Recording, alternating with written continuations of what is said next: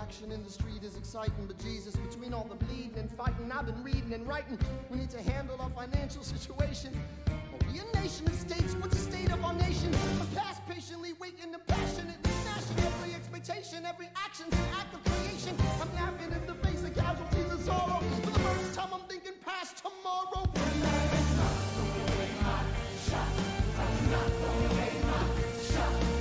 Just like my country, I'm young, stocky, and hungry, and I'm not throwing away my shot. We gon' rise up, time to take a shot. We gon' rise up, time to take a shot. We gon' rise up, it's time to take a shot. Rise up, it's time to take a shot. Rise up, it's time to take a shot. Rise up, take a shot. I'm not throwing away my shot.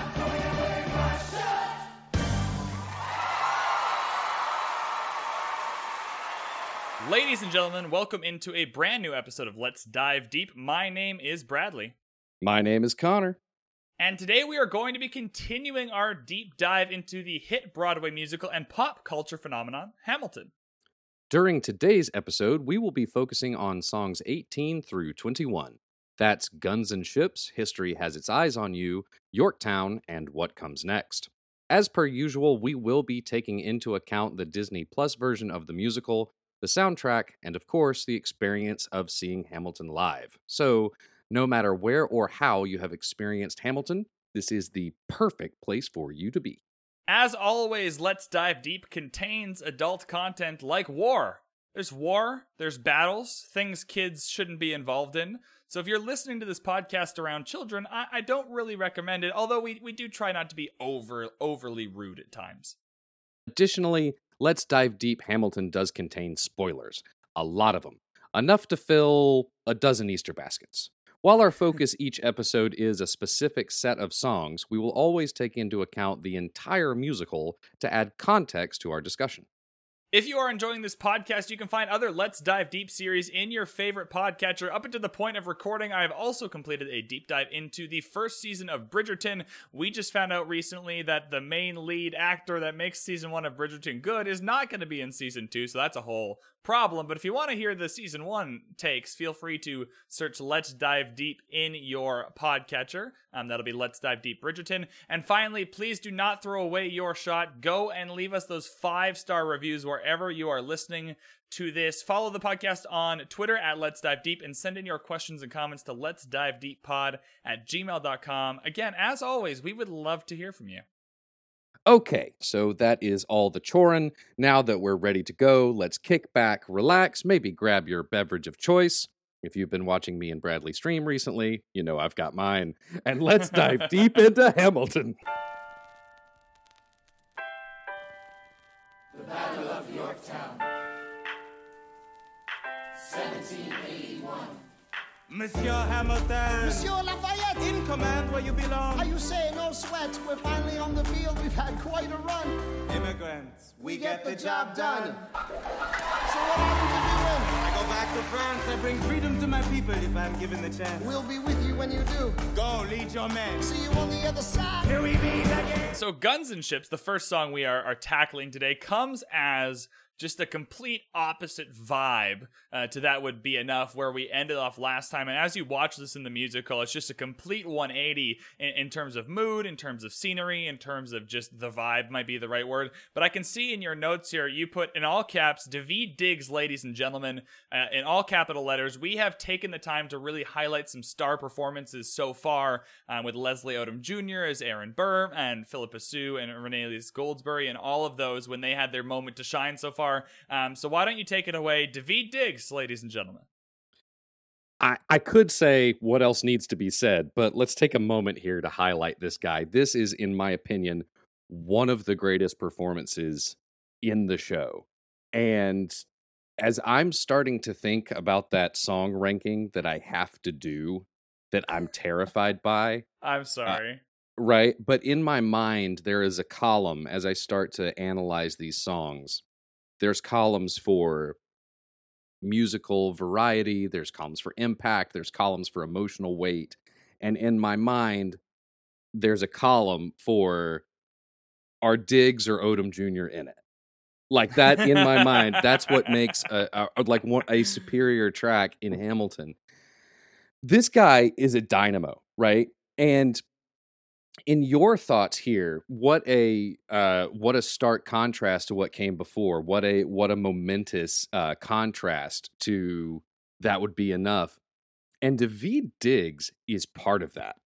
So I want to talk about him, and I want to talk about Lafayette. But first of all, I cannot.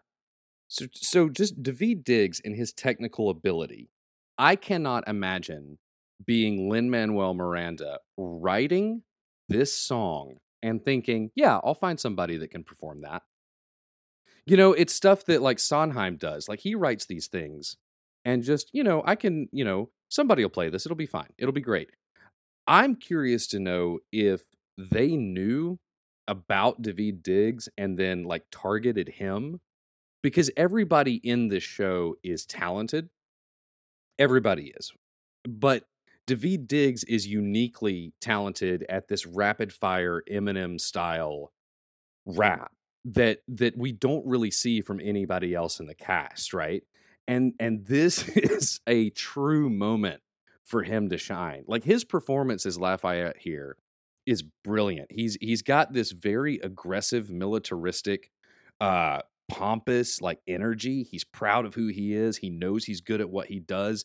But there's also this, I don't know how else to put it, man. It's very French. He kind of has this he has this joie de vivre about him. He has kind of this attitude, this sexiness, this very musical sensuality that is unique to Lafayette in the cast. And I think that that's important, right? We see a little bit of it in Jefferson because we do have the connection there with Daveed Diggs playing both parts.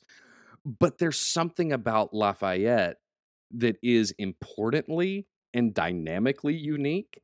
And I think that, number one, subjectively, I love it. But objectively, coming out of Burr's narrator into hype man intro, Daveed Diggs takes this number and sends it up into the stratosphere, man. Like it is just, it's electric. It's amazing. There's so much going on here with Daveed Diggs' performance. I think aside from there's the rapping part of it, which is incredible, and then there's the character work as Lafayette, which is also incredible, and then they merge together to create this brilliant performance. I think from the character point of it, though, regardless of what Lafayette was like in real life, in the musical, he has a very specific function. He's kind of that, like you said, there's a joie de vivre about him. There's a kind of pompous, arrogant, funny.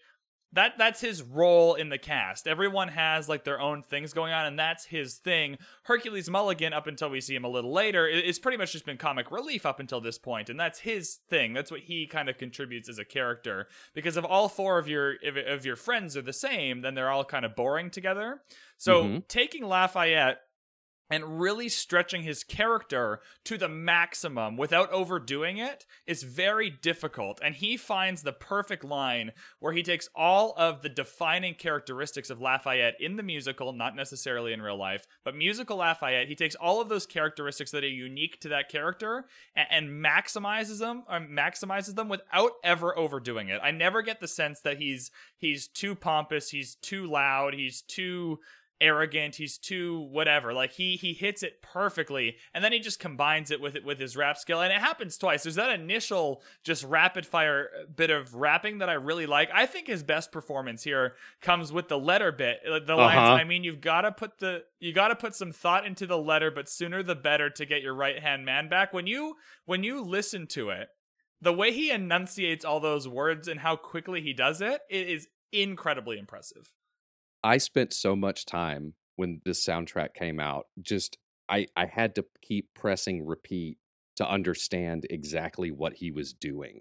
It's mind-boggling. I know you got to put some thought into the letter, but the sooner the better to get your right-hand man back. Like it's just the way he does that. And also, he's been singing and dancing for an hour now. It's not like he's right. Exactly that's part of it too. And the stamina he has. But what you're talking about him, that performance there about the letter, but contrasted with everything else that he is. You brought up a great point a second ago. The stateliness that he possesses when he talks to Washington, all of that bravado becomes propriety. That confidence remains. He seems to be very sure of what he's saying, right? But he knows that he's addressing His Excellency General Washington.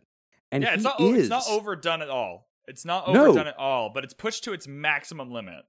It's perfect because we do intuitively know that Lafayette is a man of status. He's got to be. And peeking behind the corners of the musical and looking into history just a little bit, he is the Marquis de Lafayette. He is a titled man. He is noble. And so he is on, in my opinion, equal footing with Washington, if not in the view of the world, superior to Washington at this point, right? And so to see him treat Washington with such respect and such proper protocol in that moment and contrast it with his bombastic and flamboyant dancing, and I don't know how else to call it, but this bounce that he does that is just so Beastie Boys, you know? Absolutely, And then Beastie Boys. yeah, 15 seconds ago, he was conferring with Washington very soberly. And now now we're at a music festival, you know? It's just like he really does cover all of Lafayette's bases really well. I think that it's, number one, a very well constructed character by the creative team, that they wrote in all of these opportunities for Lafayette, and I think it's equally well performed by Diggs. Absolutely. And I think the situation with Washington too, it's like Lafayette, or sorry, Washington needs Lafayette quite a bit more significantly than Lafayette needs Washington. Lafayette's going to be okay either way. Washington needs a win here, and pretty quickly. And Lafayette is one of the main players in helping secure that. So when you're talking about the stateliness of it all, I guess is the right word. It is a little bit surprising because Lafayette doesn't need this guy. I mean, he's here for his purpose, and it's something I want to talk about later in Yorktown, right? Yeah. And he wants to be here, and he has a purpose here, and all that. Right, but he can just go be the Marquis de Lafayette somewhere else. He doesn't need to be here in this revolution, whereas Washington's all in. Washington needs to either win or he's probably dead. Those are the two options here, and so one needs the other more for sure. Yeah, I think the exploration of need is not really done in the musical because, and again, a lot of this ties into Yorktown as well. But I guess there's value in laying some groundwork here. The French involvement in the American Revolution is very opportunistic. It's very it benefits France very well. And you can say the same about the Spanish and Dutch involvement, because when you think about all of the powers that are getting themselves involved in this revolution, they're all colonial powers that also have interest in the Bahamas, in the East Indies. They are vying for control of colonies with Britain. And so it's very wise to help these upstarts take the British down. This is a very they saw their shot and they took it, right? Yeah, and the this king is very later calls late it burn. cheating. The king later calls it cheating. You cheated. We were fighting with each other, and you're a little cheater pants. You called in the reserve squad here, and that wasn't very fair. So yeah, even within the musical, the king, it's a small line, and you kind of miss it, but he does think of it as cheating. We were fighting each other, you coward, and then you brought in all these other people, and that wasn't very, very fair. That's interesting. I take that line to mean, because I have this this headcanon of the show gives us America and England as separating lovers, right? And the jilted lover thing. I could see it that way too. And so it's the colonies are cheating on George with the French. Is the way I always saw it as cheating, you cheated in the war. He's grumpy because he was gonna win, and then America cheated and called in the French. That's interesting that I could totally see it the other way too, where there's definitely a jilted lover theme going on here.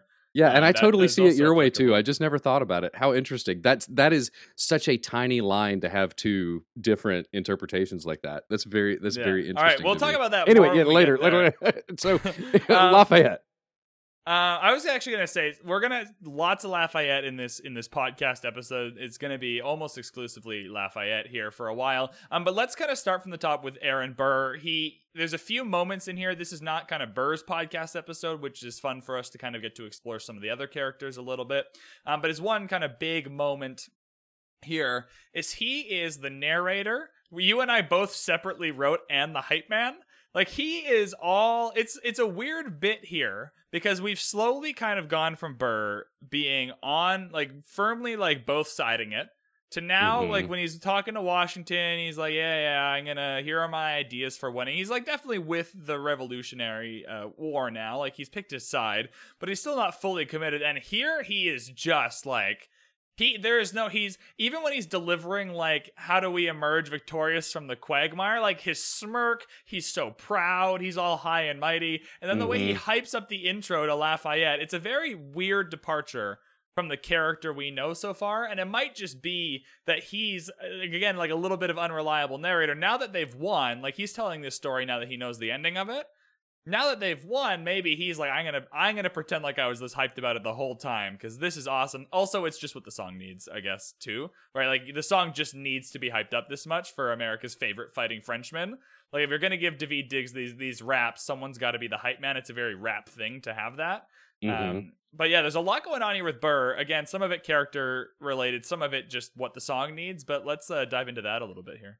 Yeah, I think it all functions well. I don't think that there's anything that distracts me from what I know about Burr already. I do take Burr's presentation here as being all in. And I think that there is something about the psychology of collective action that can convince you to believe that Burr is in it to win it at this point. And I feel the same way about everybody else here because they've gone too far to give up now, right? Right, absolutely. And I do see the idea of Burr moving through the ranks, having achieved status and making his way through the army, doing very well for himself. He can see how the war is beneficial now. And now that it has given him rank and Burr can benefit from it, he can be all in. Now, I'm going to acknowledge that that's a little bit of a cynical take, but add to it, this is a society where honor and status mean a lot. So looking at it through the lens of the time, it's not that much of an insult to Burr for me to say that. Not really, I don't think. I think it's appropriate. We talked about it. But when you talk about it. Oh, sorry. I was gonna say we talked about it with Hamilton in the last couple podcast episodes. Like all these characters are in the gray, right? Like, if winning the war is what you want because you don't like the British and it can serve you, then you've just hit two birds with one stone.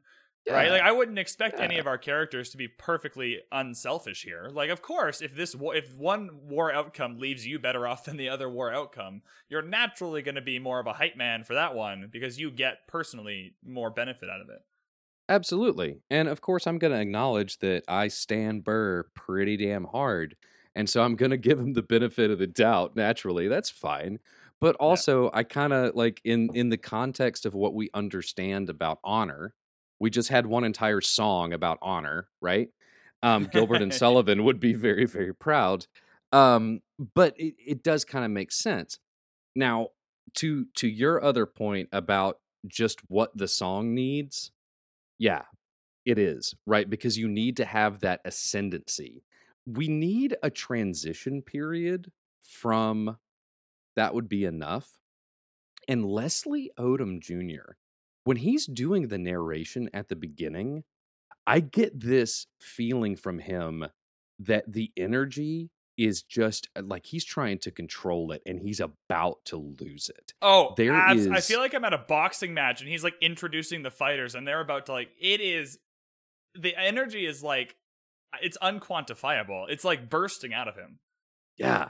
And it finally does. He hops up on the railing of the balcony there, and it's this primal stance. I mean, it's like the 3-point hero landing, right? He's ready for action, ready to go. And then when he throws the ball to Lafayette, the energy goes at stratospheric, right? It I was just gonna say it's shoots actually up. surprising it goes higher. Now that Yeah. you're saying it, like it goes from Burr, and it's like pretty. If Lafayette's part wasn't as crazy as it was, like that would have been pretty good hype, And right? I That would have think been. I think that Diggs is one of the few people that can top Odom. Yeah, I think so too. Like he definitely takes over this song. It's written for Lafayette. It's not written for Burr. Burr's doing a lot with a little bit of narration at the beginning. Lafayette has loads to work with here. Like Daveed Diggs certainly in this number has way more to work with. But like performance wise, like he takes Burr's already incredible narration at the beginning and just adds so much more to it. Yeah, and he does so quickly with some amazing technical ability. Speaking to tech real quick and ability, there's some great efficient staging going on here during the introduction of Lafayette. It's subtle but brilliant. Like a lot of things in this show, he's at a table and everyone is gathered around him, and that visually immediately suggests whatever's going on in that moment, he's the leader of that moment. It implies to me that he's either devising plans or explaining his plans to those around him. So, on top of Burr's narration, we have the visual cue that people look to Lafayette for leadership. And it's where staging can be so simple, but still line up with the dialogue in a clever way. And I wanted to point that out and commend it, because as soon as we get into his moment after the energy is passed from Burr to Lafayette, jumps up on the table. We have this great sting and live move from the lights, which is just so rock and roll, so hip hop. You know exactly what we're about to get into. And then, yeah, the energy just goes right up into the fly loft, and we are off to the races. Yeah. Really enjoy that this song continues with the questions that Hamilton poses. One of the things you said at the very first podcast episode about the very first line of the show is that it starts with a question. And what's interesting here is we're still getting that. We're halfway or almost halfway through this musical now, and Burr is still starting this with, how does a ragtag volunteer army in need of a shower defeat a global superpower? And it's interesting because we already know that they win, right? We're all watching this in 2021 or earlier, whenever you first watched Hamilton, or whenever in the future you're first kind of coming into Hamilton. We already know, like, America's been around for 200 plus years now. So we know that they win, but it's still interesting that Burr is here, like, still posing those questions, and it re-engages us with the story. Because in a musical, there's lots going on, especially in this one, especially in this song. There's so much dancing and fighting and singing, and like it can all be a little overwhelming. So having that moment to recenter it around the story and asking a question, I found that it really refocuses the viewer. Like, yes, this is what you're watching is fucking incredible, but also there is a story going on that we're working with here. And I like that. I like that subtle bit of reframing before all the energy hits, so we can re-engage with the story a little bit. Because you can pretty easily lose the story if you just want to look at all the lights and fun things going on, or if you're just watching it for the first time. I think it's easy to get lost, and I think this one line here does a lot to keep you engaged as a viewer. It also gives us a signpost that we're going into a new chapter. We have the musical refrain for narrator Burr return, although if you notice, it's been sped up just a touch. Yeah, it's faster. You can definitely feel that. Yeah, and so you already know there's more energy coming, right? But yeah, it does reframe things, and the reminder of there still being questions to be answered is a great trick for keeping the audience engaged. And I don't think Hamilton is going to lose any audience member. I don't think you can get distracted in this show. But I mean, mentally engaged. I mean, stimulated, right? You're still thinking, "Oh yeah, I do still have these questions that still have not been answered." And so now maybe this is the chapter that will answer these specific questions. And then the audience knows that it's going to answer these, but there are still questions from the top of the show that will remain unanswered, right? And that's why you come back for Act Two, because so much has still been left lingering. Yeah, absolutely.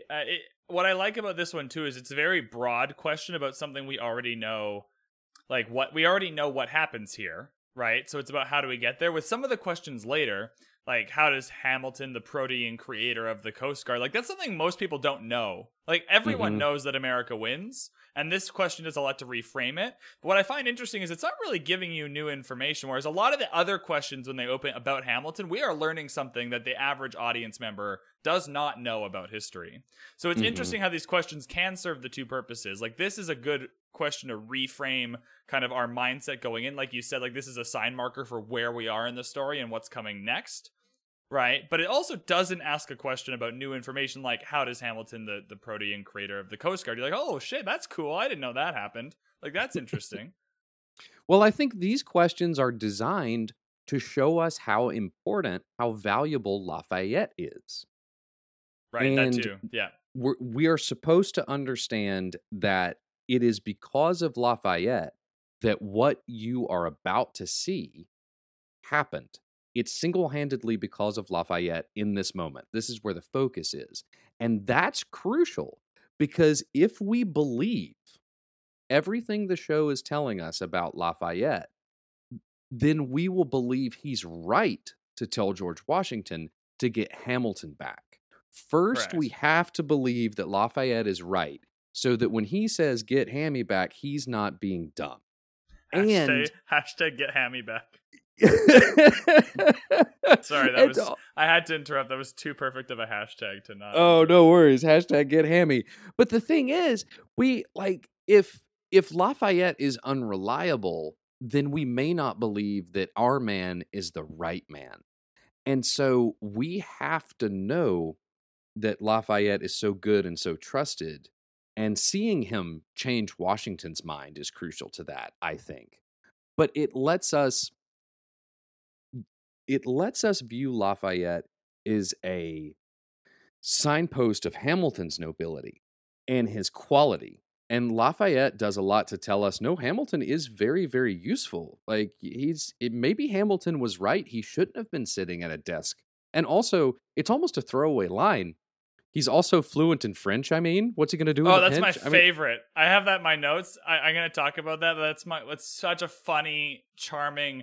Again, we have a very serious story going on, and every very serious story needs to have these really small moments of comedic relief, and I love that Lafayette likes that about him. Like, that has nothing to do with what's happening. It's a useless piece of information right now, other than maybe he can fight with the French soldiers a little better, like, whatever. It's just, like, something endearing to only Lafayette. Like, he's fluent in French. Like, what the fuck do you send this guy home for? Yeah, I love him. Like, where has he been? Like, I love this guy. You know, he hasn't been around. And like I've got nobody to talk to. You don't speak French, which Washington didn't. Right. Yeah. You know, Hamilton was his interpreter with the French. Yeah, sure. And so Hamilton speaking French was a big deal. Hamilton and Lawrence both. And so it really gave him a connection with Lafayette that I think that line, first, it's funny, but it also is a nice tip of the hat to that real history that I just adore. But yeah. It's one of those lines that wouldn't be anywhere near the same if it wasn't Daveed Diggs delivering it. It's just like some of Miranda's lines that you have mentioned. Yeah. Let's talk about Lafayette's plan. This whole song, there's all the bombasticness of this song, and that's easy to get caught up in. But this song serves a very important purpose before Yorktown hits here. Lafayette had a plan. Earlier, he only asked for a single ship, which is awesome. But now he's come back with guns and ships, plural. So he's like at least doubled what he was going for.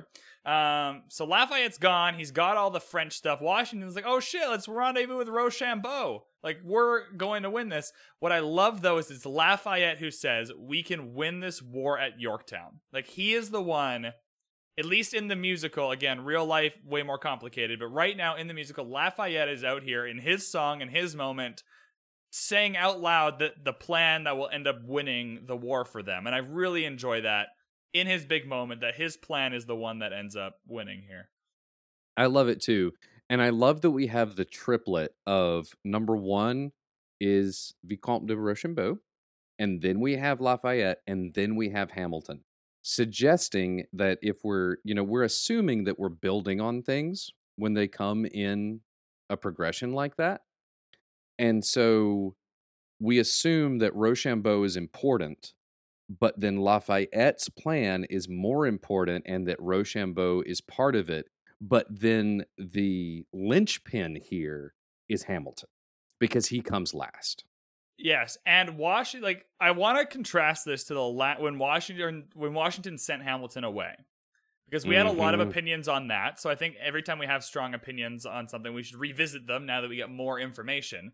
So the line here is from Lafayette: "For this to succeed, there is someone else we need." Washington immediately. This is not a pause. Like goes, I know. Like he knows, right? Like from my point of view, and I'd love to hear your point of view on this. I can't remember exactly what I said, but when he was sent away, I kind of had this take that was something along the lines of, Washington wants to send him away. He's got this letter, like she's pregnant, and he's kind of looking for reasons. And this perfectly lines up with that. Like his heart was never fully in it. You can get the sense that as soon as Hamilton left, Washington knew he'd made a mistake here.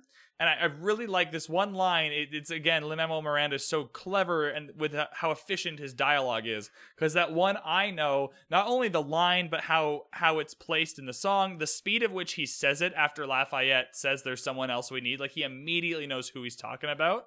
And I really like this from Washington because it vibes with what I perceived earlier as Washington not really having his whole heart in it when he sent Hamilton away, and not really being sure if that was the right move. Although Hamilton did scream in his face, so whatever. Like he kind of deserved it, but still. I mean, he deserved to be court-martialed, you know? Yeah, he's actually coming out way farther ahead than he probably deserved, but that's absolutely. All right. When's the last time you got extra paid vacation for yelling at your boss? You know what I mean? It's not often. This doesn't happen often. Yeah, now that I'm analyzing it this way, it does seem like Hamilton got off a little easy. But he is someone else we need. They need him. He's here. He's our main man. The play is called Hamilton. We need him. That's a big part of it. There is... It's interesting to analyze Washington here because that reluctance from earlier really is tempered by what I think is fatherly concern for Hamilton that I get from Lin's performance, because I see him as on the verge of a mental nervous breakdown in that song. I think it's a really good performance. He's having a problem. He's having a time. He's having a hard time. I believe I called him a mess of shit. He's an accurate description, to be sure. It's an act of pity, and so here, knowing everything that Washington takes into account when he makes these decisions, if you really want to get into the weeds on it, you can think Washington is saying, "I know," but then there's a hesitancy. Is Hamilton ready to come back? Is he able to come back? And is Hamilton mentally capable of taking part in what is going to be a prolonged offensive? And is he capable of actually doing the work? But also, we're lucky. The show has told us that other people do acknowledge Hamilton's fighting ability, right? I know you stole British cannon when we were still downtown. We get a sense of Hamilton's military experience. So it's not unbelievable to us when Washington relents. He never, in the show, Washington never kept Hamilton from leadership because he thought that Hamilton was inept. He kept Hamilton near to him because he was more valuable to the war effort as one of Washington's aides-de-camp. In fact, the show presents Hamilton as Washington's only assistant, right? Which makes him even more important. But he would have been and was very effective on the battlefield. This is one of the most interesting adaptive choices for me, honestly. And because of everything surrounding it, it makes it very complex to analyze. because there's so much going on in Jackson's performance here. In the moment, I think Washington is hard to examine.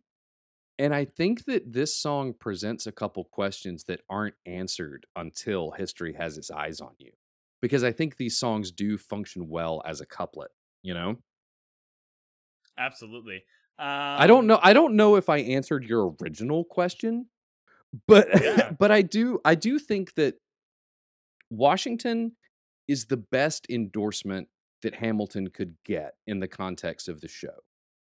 He is the venerated Virginian veteran, right? He's the one whose opinion we assume matters the most. And if Washington is willing to bring Hamilton back, then that means that that's where destiny needs Hamilton to be, right in this moment.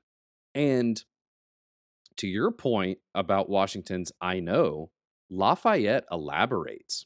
No one has more resilience. No one matches my practical tactical brilliance. I was just going to talk about that line, yeah. Washington never disagrees with anything Lafayette says. He does not disagree.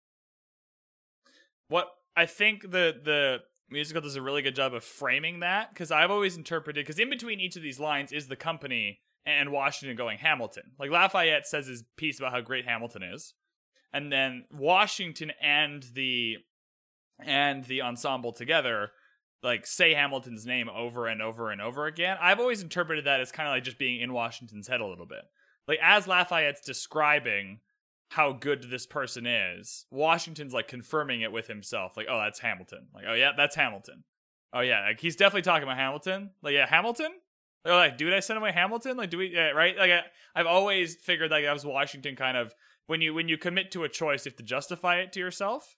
And this is kind of him repeatedly justifying it to himself as he's agreeing with Lafayette. Like, okay, you've made a good argument here, sir. I'll bring him back. Also, before we get into Hamilton kind of returning, I love that Lafayette is just so, like, he's just Lafayette, and he's, like, talking in sports terms. Like, what's he going to do on the bench? Right? Like, as if this is a basketball game. Like, we're just out here, like, this is a freaking war, Lafayette. This isn't, like, pickup football. Like, what? I just like that. I like that it's a subtle nod to a more modern, like Lin-Manuel Miranda knows that a more modern audience is watching this, and so little lines like that are a nice nod to like how we view sports now. Instead of, and there would have been that line would have been really weird back in the Revolutionary War era, and now it fits seamlessly in here because we're watching this or listening to this in 2021. Yeah, I was about to think if there was any kind of like connection between the French and tennis, but you know, at tennis you only go up to doubles, so you wouldn't have anybody on the bench, you know? Yeah, like it's just a line that makes no sense in the time that the show is taking place in. But it's definitely a contemporary idiom, yeah.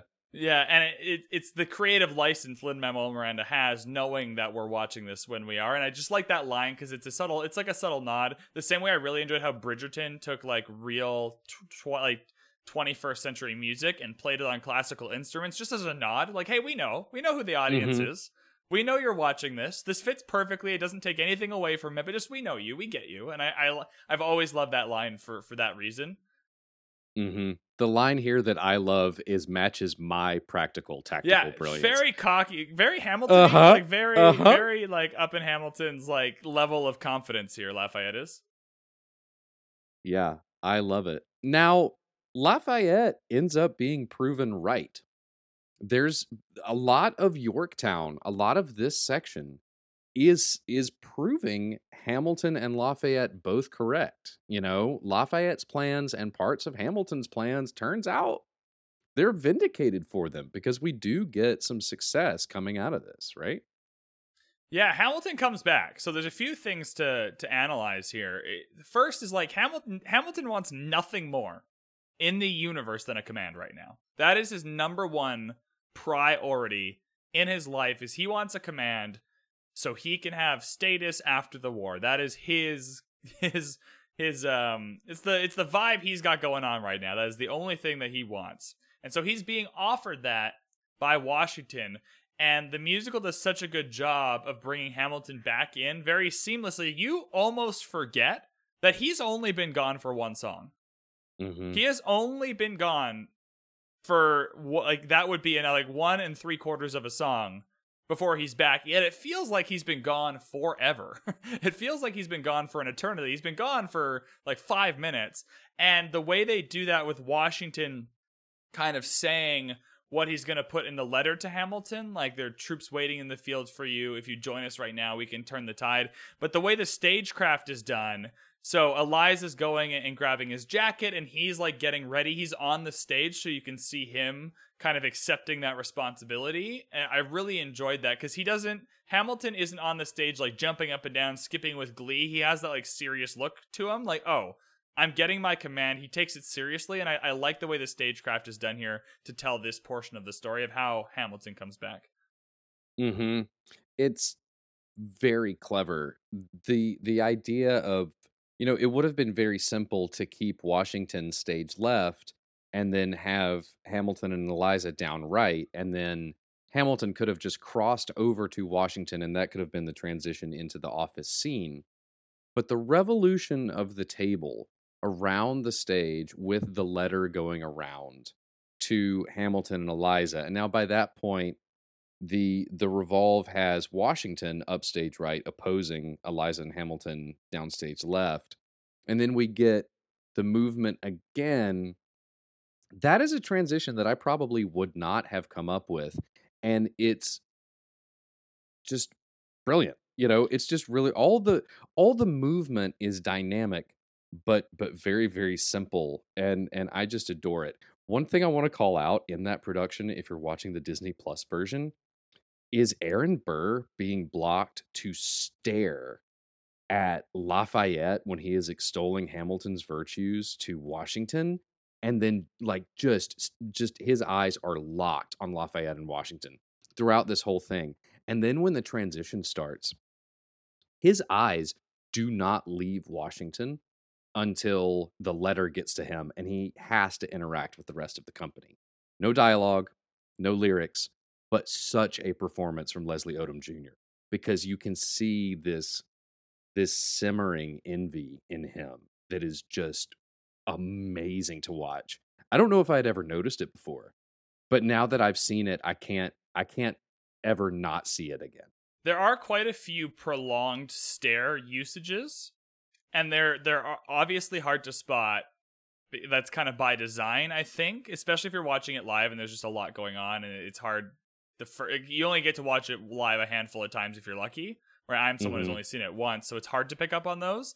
But on the Disney Plus version, there's definitely a few. This one sticks out to me. The other one that stuck out to me so far, up until where we're at, is in Satisfied, when Hamilton is blocked to be staring directly at Angelica as she's talking about Hamilton at the beginning of that song. So it's definitely something Lin-Manuel uses, or whoever does the choreography uses, to help emphasize it, and it is very, very helpful. And it's great because if you notice it, and it's there. And if you don't, like, Burr's character isn't reliant on this one thing that not everyone's going to notice the first time, so it can go right under the radar, and you don't have to pick up on it. And I like that too, when you can just add to a character in a way that if you're not noticing it, then it's not going to take away from your enjoyment of the rest of the musical. Yeah. It's really good. What do you make? Oh, sorry. I was just going to say there's a lot of good choreo choices here. I'll hit them real quick before we move on to what you were about to say. One of my favorites is just the general machismo coming back from the tavern and tin duel. We talked about this a little bit with Lafayette earlier, but the ensemble gets it as well. But they also kind of have this bouncy, flowy, more languid, fluid style of movement that is only really present with David. And I think that fits his lyrical style well, but also, again, I don't know how else to put it. It just seems to me to be very, very French. I just love it. Like, it's just this playful but kind of sexy swagger. And then they also we rendezvous with Rochambeau, consolidate their gifts. When Washington says Rochambeau, the ensemble salutes. And I know that Washington has entered the scene here, but they could have saluted Washington at any point, right? They salute on the name Rochambeau. So if you don't know who Rochambeau is, it doesn't matter. because you can, in the back of your mind, whether you're aware of it or not, you can associate that salute with the name Rochambeau and know that this person is valuable to the war effort. Very efficient choreo, visual storytelling at its finest throughout this show, but this is a specific moment I wanted to highlight for its specific efficiency. It's really, really well done. Hamilton you could just pick it. Like that's obviously why this is a pop culture phenomenon and a musical worth doing a podcast about, is because everything is perfect, or not perfect, but like as close to perfect as you can get, right? Mm-hmm. So it's not surprising that there's all these great choreo choices, because if the play had a bunch of bad choreo choices, we wouldn't want to do this for 2 hours every weekend.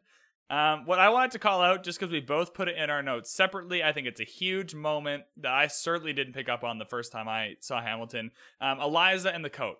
Huge moment. Absolutely, yeah. For me, it's just like acceptance. It's like, it's one of those for me, Eliza, we just kind of had our whole thing with Eliza, and now it's kind of like, okay, I get it. You've got to go.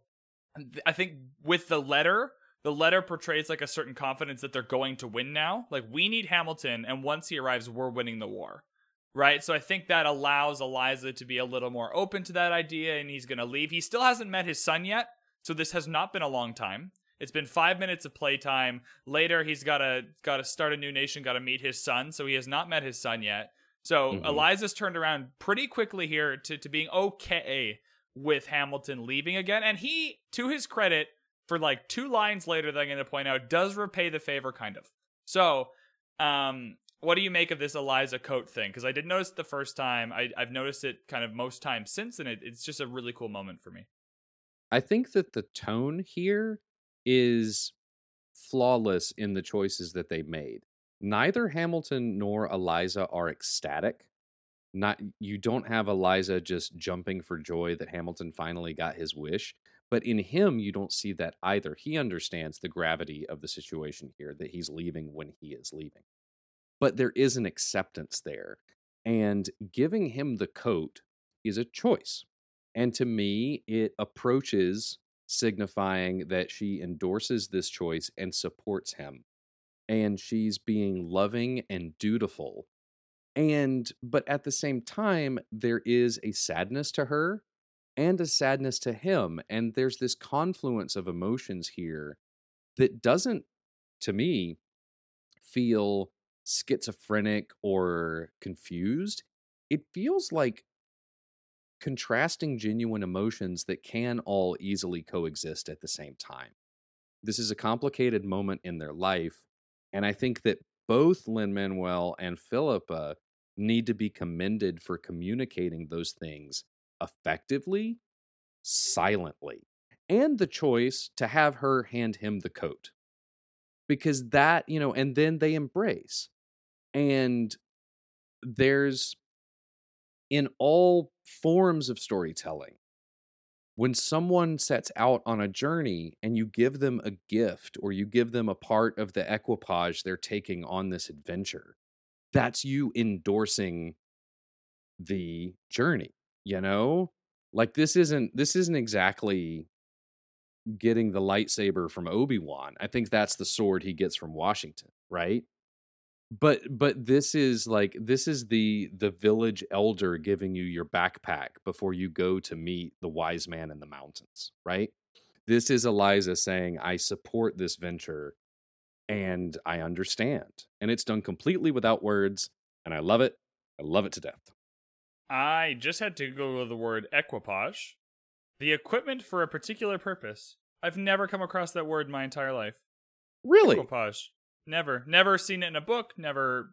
This is the first time I ever heard it. Interesting. Equipage? Great word choice. It's perfect. Are you sure you're Canadian? Never. Origin, mid-16th century French. What? Yeah, I'm positive I'm not French from the mid-16th century. Like, why would I know what equipage means? I'm just trying to be learned. I'm trying to equip myself with the knowledge I need to continue on this podcasting journey with you. It's a great word. Steal It's it. a Use great it. word. I've never heard great it in my word. entire life. It's perfect. It's one of my absolute favorites. When we do our Hamilton song ranking, we'll also let everyone know where equipage fits in our word ranking. The last thing I want to call out here, I've got a few explicitly like favorite words: equipage, ambulatory. I mean, I like there's just ambulatory. yeah, you don't always get to use them, but there's some great words out there. Throw me some more of your hits if you have like 2 or 3 more. I want to see if I know the rest of them. Let's see. Well, now I'm on a Okay, now you put me on the spot. Sorry, we'll do this later. This is a tangent we don't need to go on right now. We have thermonuclear episodes. Is a lot of fun. I love the rhythm of diligently. It's also just so percussive. Yeah. But yeah. Anyway, I could do this forever. All right. Okay, cool. Let's. The last thing I want to call out, I have a rare criticism. I don't normally have criticisms of Hamilton. It bothers me more and more every single time I watch this musical. And you pointed out, I sarcastically put in the comments, like, why is Bullet Girl the only one whose coat doesn't have sleeves? It bothers me every time. And then you put, and I wrote, it's so you notice her and notice that she's different, Bradley. And apparently it worked. So as a first-time viewer on Disney Plus, it is very helpful. Because the Bullet Girl thing we talked about is happening, and you need to know she's different, right? And it is hard the first time to keep track of it all.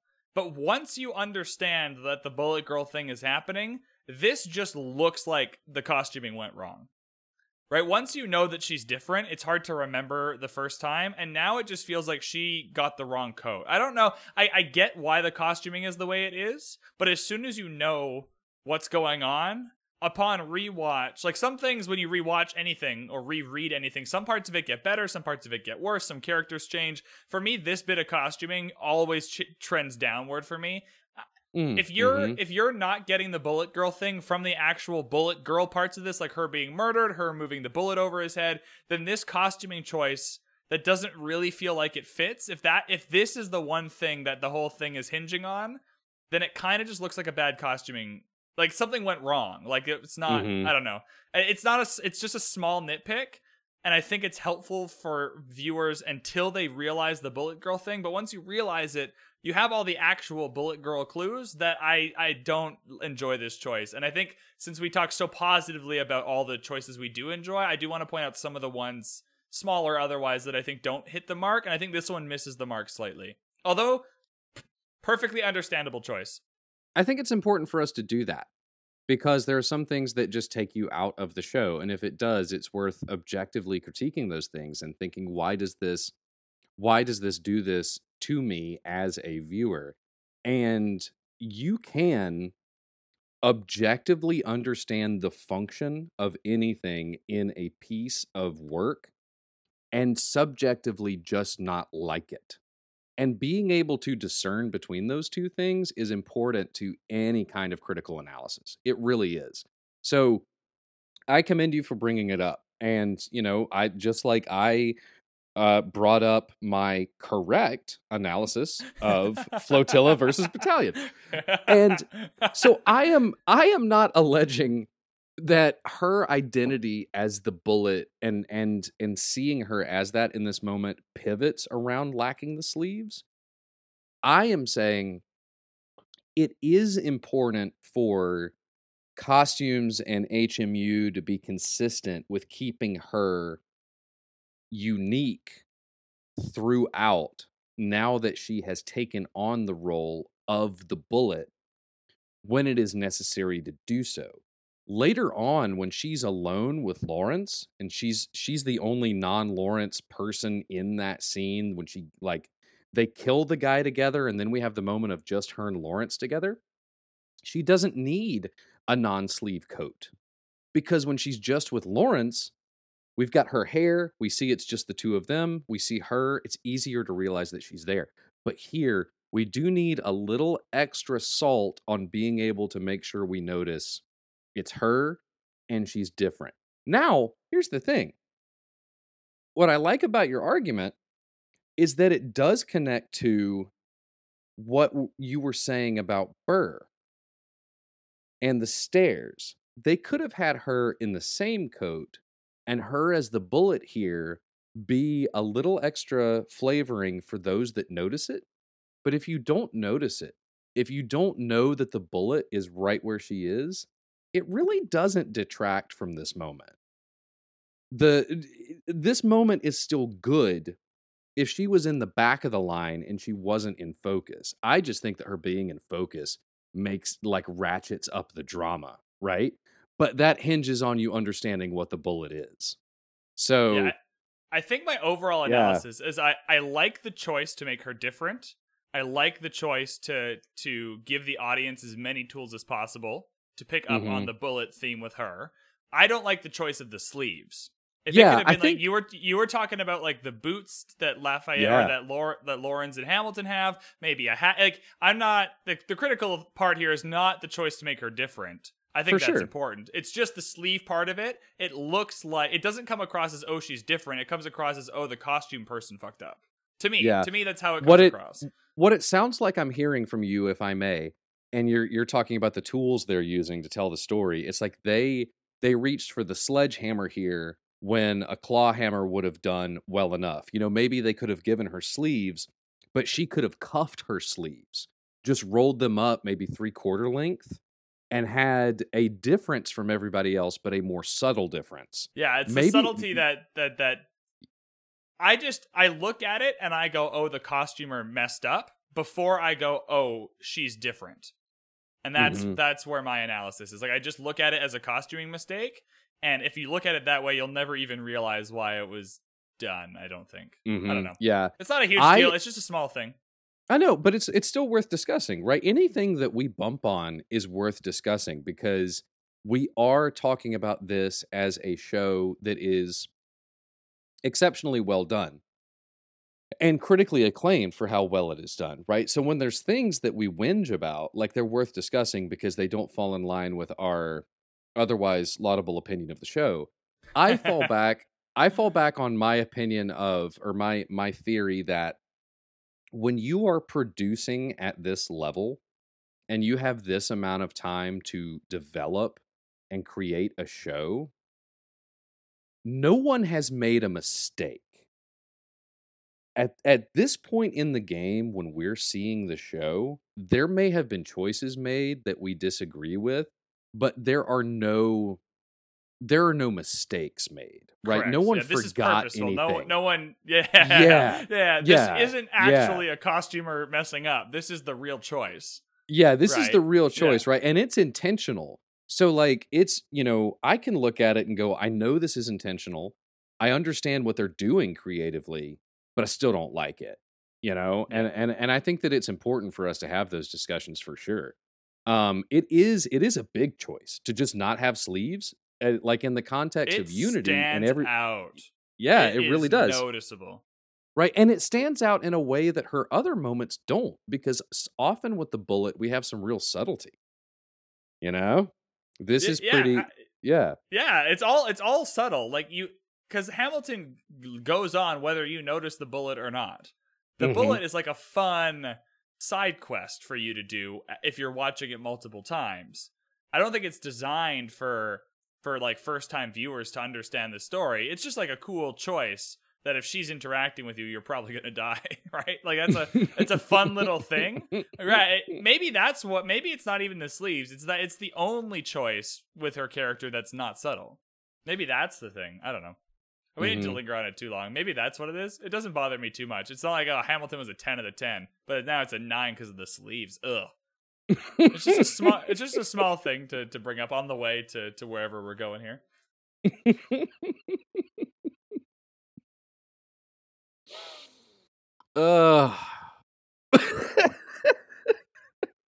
What? That's not, if I'm writing a Metacritic review, I'm not putting the sleeves in that review. I'm not gonna go, Hamilton's great, but the sleeves. Like that's not my review. It would have been rated certified juicy, but then they cut those sleeves off. Yeah. Hamilton, great play, but the sleeves, don't even buy a ticket. That's mine. All right, let's move on. History has its eyes on you. We're good to go. Let's go.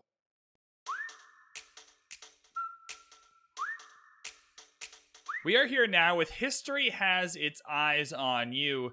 It is nice to see Washington and Hamilton back together, but before we really dive into the characters or the plot, I want to talk about how well this song functions as a storytelling song and how this one kind of fits in, not just with Hamilton, but this is one of those songs that really has an existential kind of quality to it that's very common in all of the most popular and some of the best stories out there. And the line that does it is, you have no control who lives, who dies, who tells your story.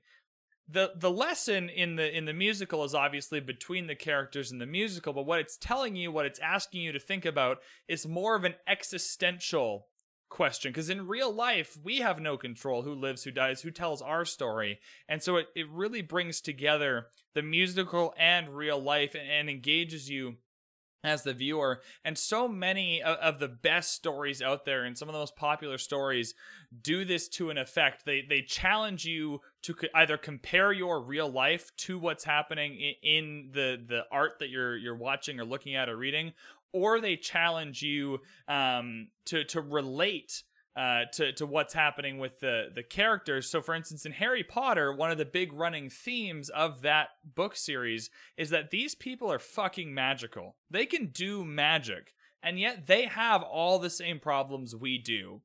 And that's a very existential quality to that story that really helps take it from just a good story to where it sits in like the pop culture lexicon, if you will. And Game of Thrones is an example of a show that constantly questions your morality and compares your life to what you're watching. We open, spoilers for episode 1 of Game of Thrones, like go ahead like a minute if you don't want to hear this. We open with Ned Stark beheading somebody for committing a crime. And in real life, if Justin Trudeau, I'm Canadian by the way, if you guys listening didn't know this, but like, or Joe Biden or whoever, pick a leader. Right, if they beheaded somebody as a form of justice, even if they were guilty and like the penalty was death, we'd all like scream out in horror at what's happening. But yet, when we watch it on Game of Thrones, the way that scene is portrayed is like, oh, this is what the noble Ned Stark is doing. Ned Stark is the best of the best in terms of nobility and honor, and he's giving this guy a proper death. Right? And so you're immediately in scene number 2 of Game of Thrones questioning your own morality watching it. And so getting back to Hamilton, that one line, you have no control who lives, who dies, who tells your story. It's one of those lines that supersedes the musical. It's happening within the characters in the musical, but it's kind of happening at you as something that the musical wants you to leave with, to kind of take into the world with you. And it's a line that comes outside of the story we're watching or listening to and becomes part of our real life. And I love when that happens in stories, because it's very, very important in terms of how we feel about the stories and how we kind of compare. Every time we watch Hamilton, we have different opinions on it. So how we kind of move forward and compare to what we previously thought. It's lines like this that really help with that. That was perfectly well done, Bradley. Sorry, that was a long-winded thing, but no, that's how I feel about this song. No, that was really well put, and I think that was amazingly well done, Bradley, and I enjoyed your insight on that. So Yorktown? No, yeah, we're done. We're moving on. There is something interesting about this line in the context of the fact that it is a biography and that it was inspired by another biography. I think that it's wise to have an examination of this thought in the text of the play, because all of the questions that are asked that you mentioned earlier in part 1 of this episode inspired Ron Chernow and then later Lynn to tell Hamilton's story. This line and all of its existential weight that you just mentioned, it's doubling down, I think, on the idea that these questions will be answered. We're going to see who tells Hamilton's story, and we're going to see why. We're going to see why they chose to tell his story. Because I think part of Washington's challenge to Hamilton, and part of him saying this, there's an implication that if you are not worthy of having your story be told, no one will tell it. And I love that secondary to that implication is Washington saying, youthfully and foolishly dreaming of glory is not the way to get your story told. You know, what gets your story told is responsibility and honor and being stately. And I think that there's power in that. I think that there is this examination of who tells your story. There's also a suggestion from Washington that if you behave honorably, your story will get told. And I think that does, like you said, it does come out of the show. It inspires us that we should also examine who's going to tell our story. Are we living right? Are we living properly? Yeah, it's who's going to tell our story and what are they going to say? Yeah. Like, what is going to be in the story is equally as important. And this line, again, like, bringing it out of, there's, three degrees of separation here. I'm going to bring it out of the play, but not into my life. The real life Alexander Hamilton did all of these things, give or take a little bit of historical kind of maneuvering to make the musical work, right? And yet, he had no control hundreds of years ago over who was going to tell his story. In fact, he's really lucky that it was Ron Chernow and Lin-Manuel Miranda, because his story ended up being told perfectly, and now he's really famous, right? Mm-hmm. But it took hundreds of years. Like, Hamilton in real life did all these things, and it still took hundreds of years, and accidentally it happened to be, two really smart, qualified people to tell his story, right? But even he, in real life, had no control. Like, he was the forgotten founding father, is kind of what they go over at the end of this musical. And so it didn't even matter in real life, because no one told his story forever and ever and ever until we're getting our hands on it right now. And so even if you do all these things, there's no guarantee that anyone will tell your story, like Hamilton, who waited forever. So there's so many degrees of separation here, and that's why this line is so good to me, because it just hits all of the marks, no matter how you think about it. Yeah, I think prior to this, his biggest pop culture exposure was getting name dropped in season 1 of The Wire, and that's about it. Yeah. Although, that's pretty good though, because that is the single greatest television drama ever made. So there is that, but still, this it's is not an argument we're getting into another time. But okay. Fine. But it's not, that's not like having your own biography and musical, right? Sure, absolutely. But yeah, I really do think that Washington here is channeling not only what Washington the character feels, but he is channeling Lin-Manuel Miranda's thoughts about representation and memory and what you do to earn it, right? And I think that these heady thoughts, and much like that would be enough, here we have another virtuoso performance of a technically simple song, but a mentally, philosophically very sophisticated song. And much like Philippa Soo did with Enough, I think it's largely credit to Christopher Jackson that takes people like you into the place of being very theoretical and existential with this song and being able to accept what it's saying in a theoretical space. Because I think his performance here is grounded in humanity, but lofty enough to enable thoughts that go far beyond the page, right? And go into the heart and go into psychology. And I think that your thoughts on this song and what you shared earlier, I think are truly a credit to his performance, because I think it's so moving, and it does a lot to get these thoughts off the page and make you wonder about all that. It really is a majestic and powerful performance here, in my opinion. His performance is excellent. Like everyone else in Hamilton, his performance is absolutely mind-bogglingly incredible. There's not a negative thing I could say about the performance, so that's absolutely a part of it. It's hard to even digest how much of the performance is what resonates with me, just because it's so good. I can't even pull it apart from the text, because I've only ever seen Hamilton once without Christopher Jackson, right? So I don't know kind of how I'd feel about it if I could watch it again with someone else, but his performance here is incredible. And he gets saddled. Like, at least Hamilton and Eliza have a few of these songs, but he mostly, like, Christopher Jackson mostly gets saddled with some of these. Like, the whole Under My Own Vine and Fig Tree bit is more of the same kind of, like, there's not a lot going on. It's just kind of him singing, and he nails it. Like, he doesn't have a lot to work with here in terms of choreography or props or lights or the ensemble dancing around him. And yet he makes so much of what he does get. Mm-hmm. Well, and Washington wasn't given much either, and he made the best of what he got. You know, I think that there's a meta-textual thing going on there, and Washington, we imagine him as being stately and regimented.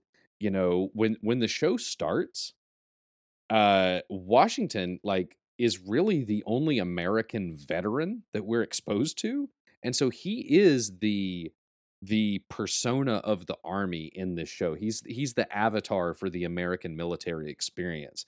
And so he's regimented, formal, stately, majestic, powerful. And his lines are written this way too. He doesn't have the multiple internal rhymes that other characters get. He does not have the Busta Rhymes or DMX like quality that Hercules Mulligan gets, right? He's, you know, I think I may have said it already, but he's more like Martin Sheen meets Common. You know, it's just it's very simple, secure, and strong. And I think that he nails it. I think he absolutely nails it. Yeah, in terms of story substance here, it's pretty simple what's happening here. Washington is going to give Hamilton his command. He's still a little unsure about it, so I think in the musical verse here, he feels the need to impart, like a good father figure would, before Hamilton takes up this responsibility, also taking it up in the decisive battle, at least in this timeline. Hamilton is taking up this responsibility in the decisive battle, in the last one. So he is kind of he's going right into the belly of the beast here with this, and so he feels the need to give Hamilton the advice that he has. He's felt shame, he's made every mistake, he's witnessed the deaths of his fellow soldiers that died under his command, and he's trying, at least my interpretation is generally, he's just trying to tell Hamilton, like, be careful here. You're getting what you want. You could be so good at it. I know that we can win. I know that greatness lies in you. But remember, just keep in mind, history has its eyes on you. What you do from here will be recorded and talked about, so don't fuck it up. Is kind of the warning that he's giving. And that it's a short song to pretty much do all that. And I'm glad we've actually been able to talk so much about it, because it is, in terms of words, can't be more than 100 words, 150 words. Like, it's not a lot. But what it does do is it gives Washington the chance to be this fatherly figure and give Hamilton the kind of affirmation, but the caution he needs to succeed in the defining battle ahead. Yeah, imagine how differently Hamilton might have behaved if Washington had had the gumption to say all this shit earlier. Yeah, like that was one of your notes that I really liked. Like, why didn't we just have this earlier? Like, why couldn't we have started with this? I think this is a direct result of him giving the command. Right? So I think if he had been given a command earlier, I think this might have happened. But yeah, I agree. Like, come on. You I agree. You could have done this That's a little me earlier, being maybe. a little bit cheeky to a point. Yeah, for sure. Yeah, like, come on, Washington. He yelled in your face. That was a good time for this, too. Yeah, that would have been a fine time for this. This is possibly one of my favorite adaptive choices in this show, because it does a lot to make Hamilton the protagonist and our hero, and us remain in Hamilton's team, right? This is one of the choices that they made that keeps Hamilton our hero, the audience's hero, because Hamilton was never fired. He quit. And then after he resigned as secretary, he kept begging for a commission. Like he was pestering Washington time and time again to get a troop to lead, and he just wouldn't let Washington alone. And then he finally got a light infantry battalion before Yorktown because they needed him. But like this makes Hamilton look so much better. It's one of my favorite adaptive choices in the show because it makes the narrative so much better, right? I mean, in reality, Hamilton was impetuous, quit, and then started whining and begging Washington personally for a command. He rented rooms across the street from Washington when they were camped in either Albany or Philadelphia, and he would hand courier letters across the street to Washington asking for commissions. Oh, that's Like, awesome. it's just, he was insufferable. And Hustle this hit, never here, quit. yeah, man, you got to respect the game, right? Respect the hustle of Ali Hamilton over here. That's what I'm saying, man. But yeah, it's just, this is a really good, like, the momentum of this, the momentum of needing Hamilton, of him being the hero here, and of Washington giving him this impassioned speech about nobility, just makes for just such a better musical and such a more sympathetic protagonist, right? And it really catapults us into Yorktown in a more emotional way. And also just gives Christopher Jackson an opportunity to just totally own the stage and our hearts. Yes, I agree with all of that. Christopher Jackson is incredible. I don't have anything else. I think my big point to hit with this one was just the existential nature of why I loved it so much. Otherwise, I think that's all that I've got for. Despite how good his performance is, it is a short song, and I think that's all that I've kind of got.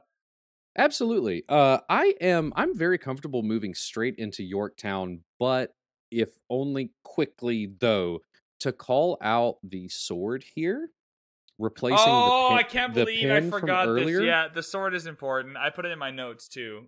Yeah, getting the sword is important.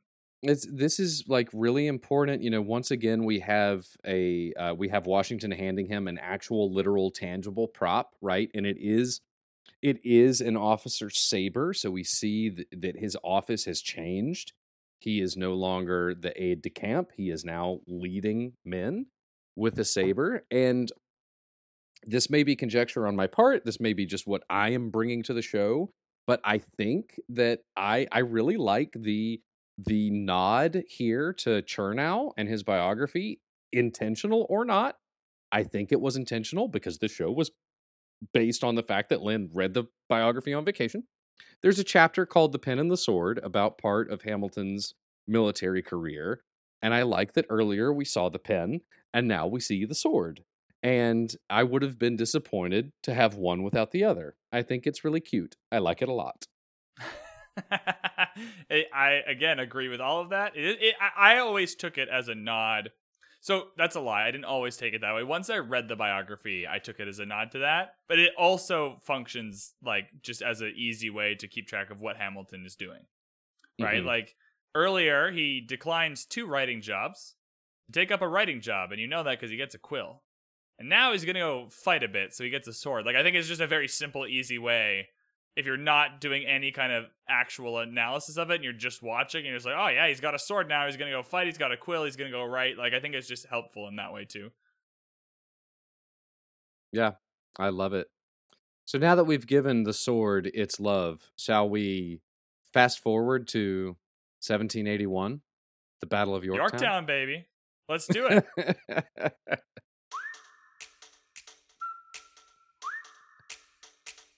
All right, so before we get started with Yorktown here, I have a little bit of a thing, just as a non-American, that I would like to talk about here. Just as my perception as someone who is not American, who's not as caught up with American history, kind of watching Hamilton for the first time.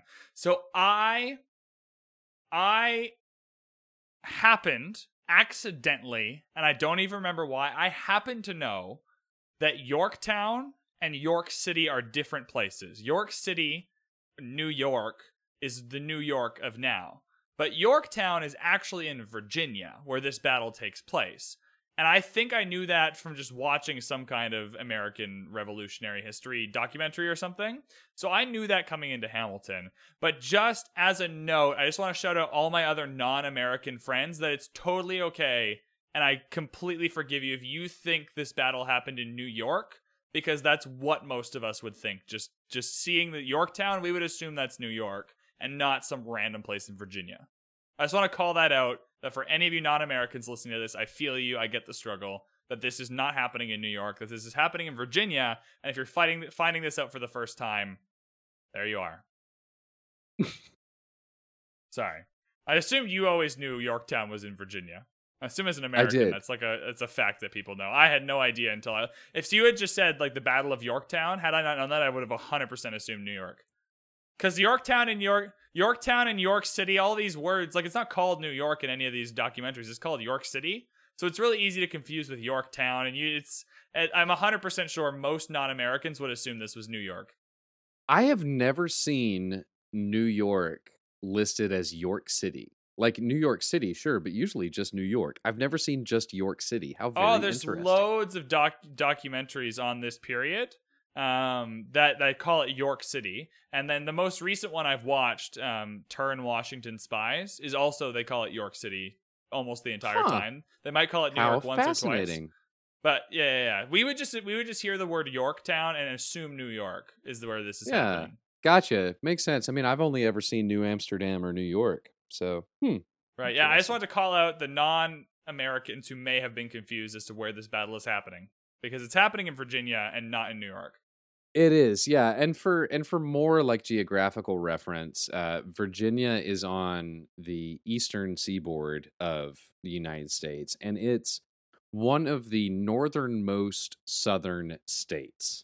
If that makes sense. It's kind of like one of those states that if you're in the north, you call it the south. If you're in the south, you call it the north, but it's kind of not. No, Virginia is very much the south. Absolutely. Yeah, Virginia is in no way the north. It's just the northernmost part of the South. But Virginia, in its character and its traits, like it is very much a southern state, full stop. Okay, yeah, cool. That's a good little bit of information. That's also where Washington, D.C. is, for those of you non-Americans who might not know that either. Washington, D.C. is in Virginia, kind of. Mm-hmm. Yeah.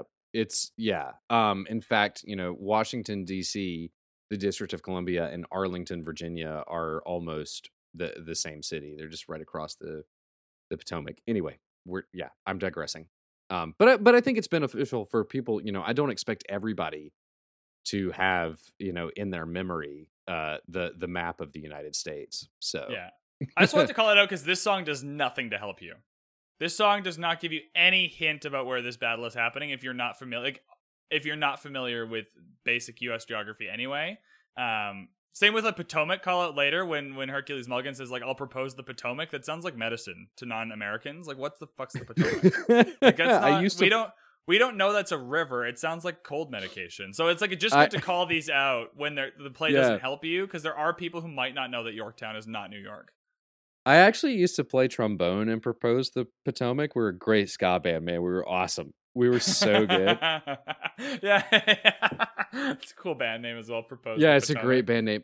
But yeah, it is interesting that, Virginia is so close to Maryland, and Maryland is very much a northern state. Like that line, that cultural delineation between Virginia and Maryland is stark. Yeah.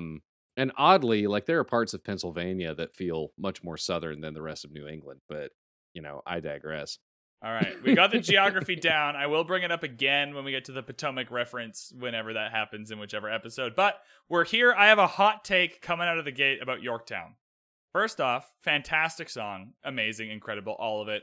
Definitely one of the more flashy performances. Not a lot of meat on the bones in terms of like deep character work here. Just like an all-out, everyone, it's kind of like the song in Hamilton where everyone just gets to be like an absolute boss. The actors get to have a lot of fun. The ensemble gets to have a lot of fun. The lighting guys, the sound guys, like everyone, they get to have a lot of fun in Yorktown. I think that, and my opinion on this song has changed dramatically over time, but I think in the initial run of this musical, Yorktown, this is just me with my minimal knowledge about any of this, I think Yorktown probably did the most out of any song in this musical to take Hamilton from just a really amazing musical to just the pop culture phenomenon that it became. And I have a few reasons as to why, but that's my take, is that this was the song that really initially, like once people had seen it kind of goes down a little bit. But I think just that initial run to to make it the pop culture phenomenon, I think this was the song that did the most to do that for a variety of reasons that we'll talk about. That is interesting to me, and I look forward to hearing more about it. All right, let's do it. I'll just dive right in. First off, yeah, I really do want you to, because my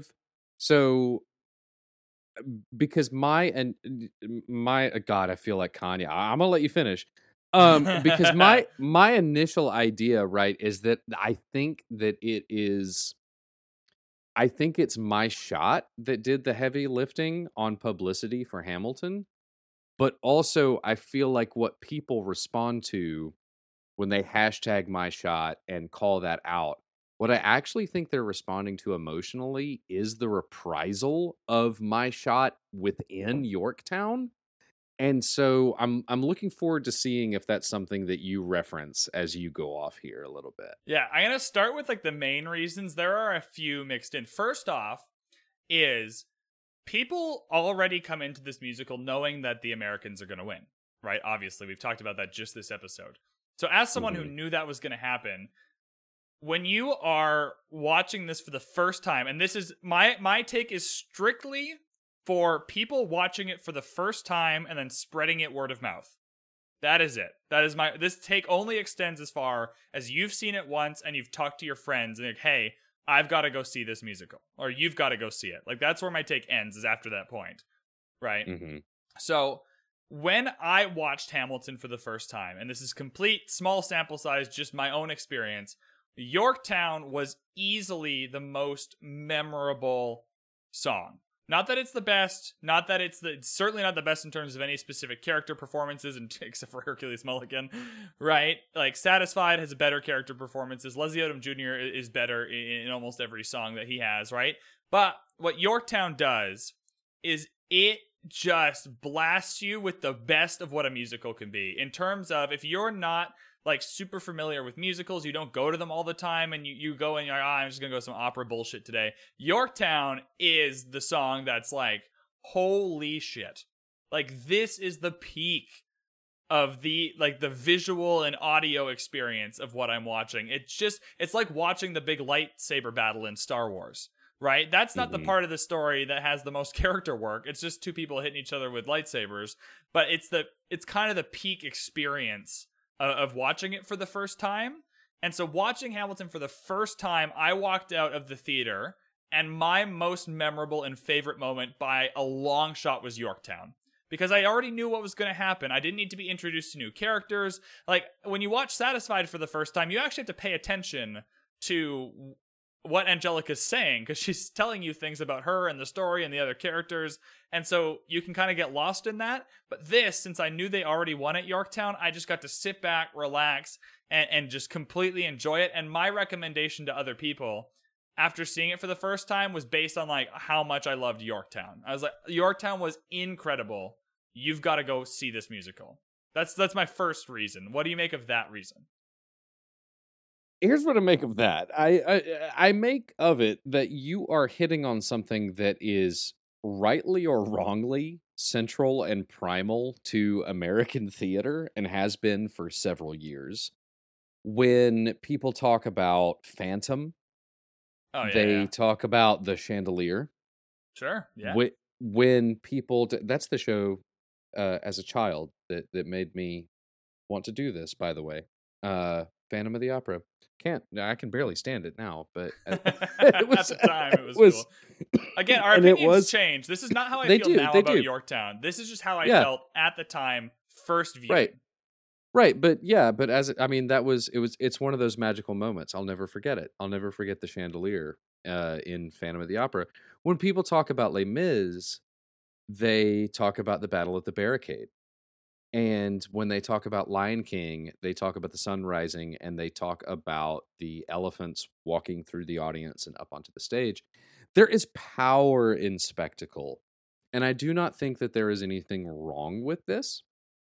I think that spectacle is necessary for storytelling, and I want it to continue being necessary because I am one of the people that create spectacle for the stage, and I would like to work again, right? But there is something engaging. It's a good reason. When for me, take Les Mis, for example.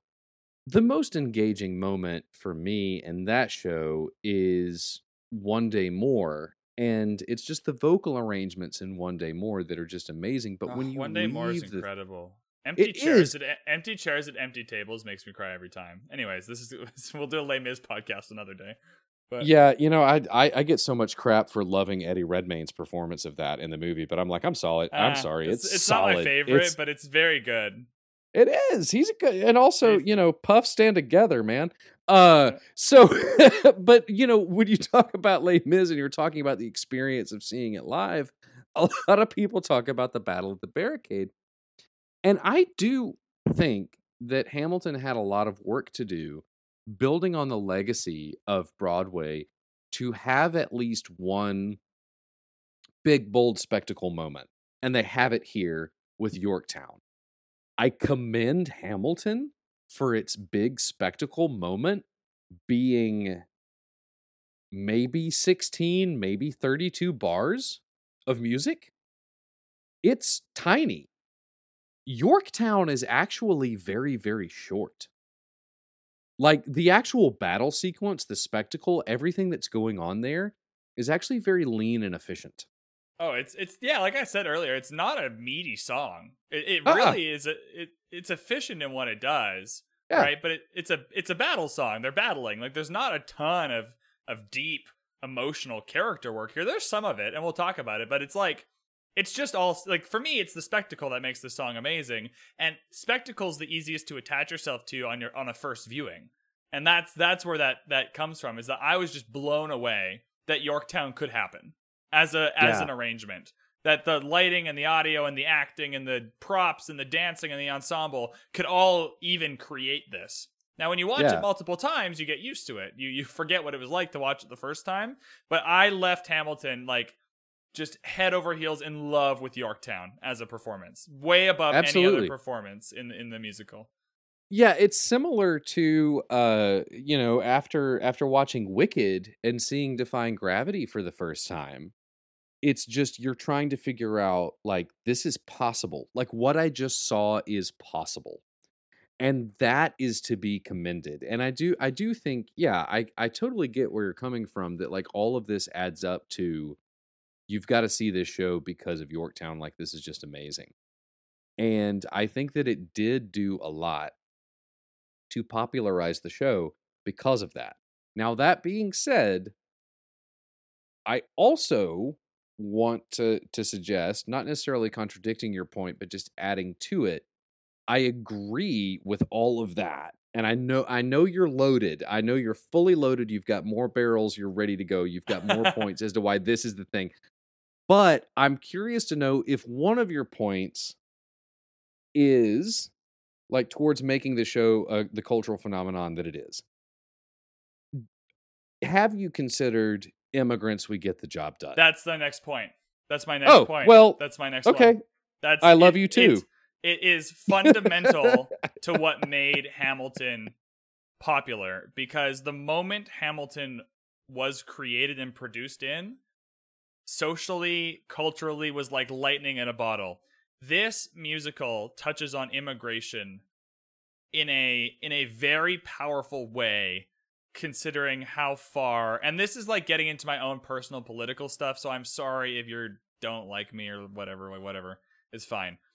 How far, and it's not just America, and hang on, Bradley. I think that if someone is not interested in political discussions, they shouldn't be listening to a podcast about fucking Hamilton. Sure, right? That's true, right? But like, right. I just want to separate. This is where I'm not analyzing the play. I'm analyzing my own political views. Right. I'm just saying, like, no disrespect to the audience, but if you're watching a biography of a political figure, or you're listening to a discussion about a biography of a political figure, then you're going to have to digest some politics.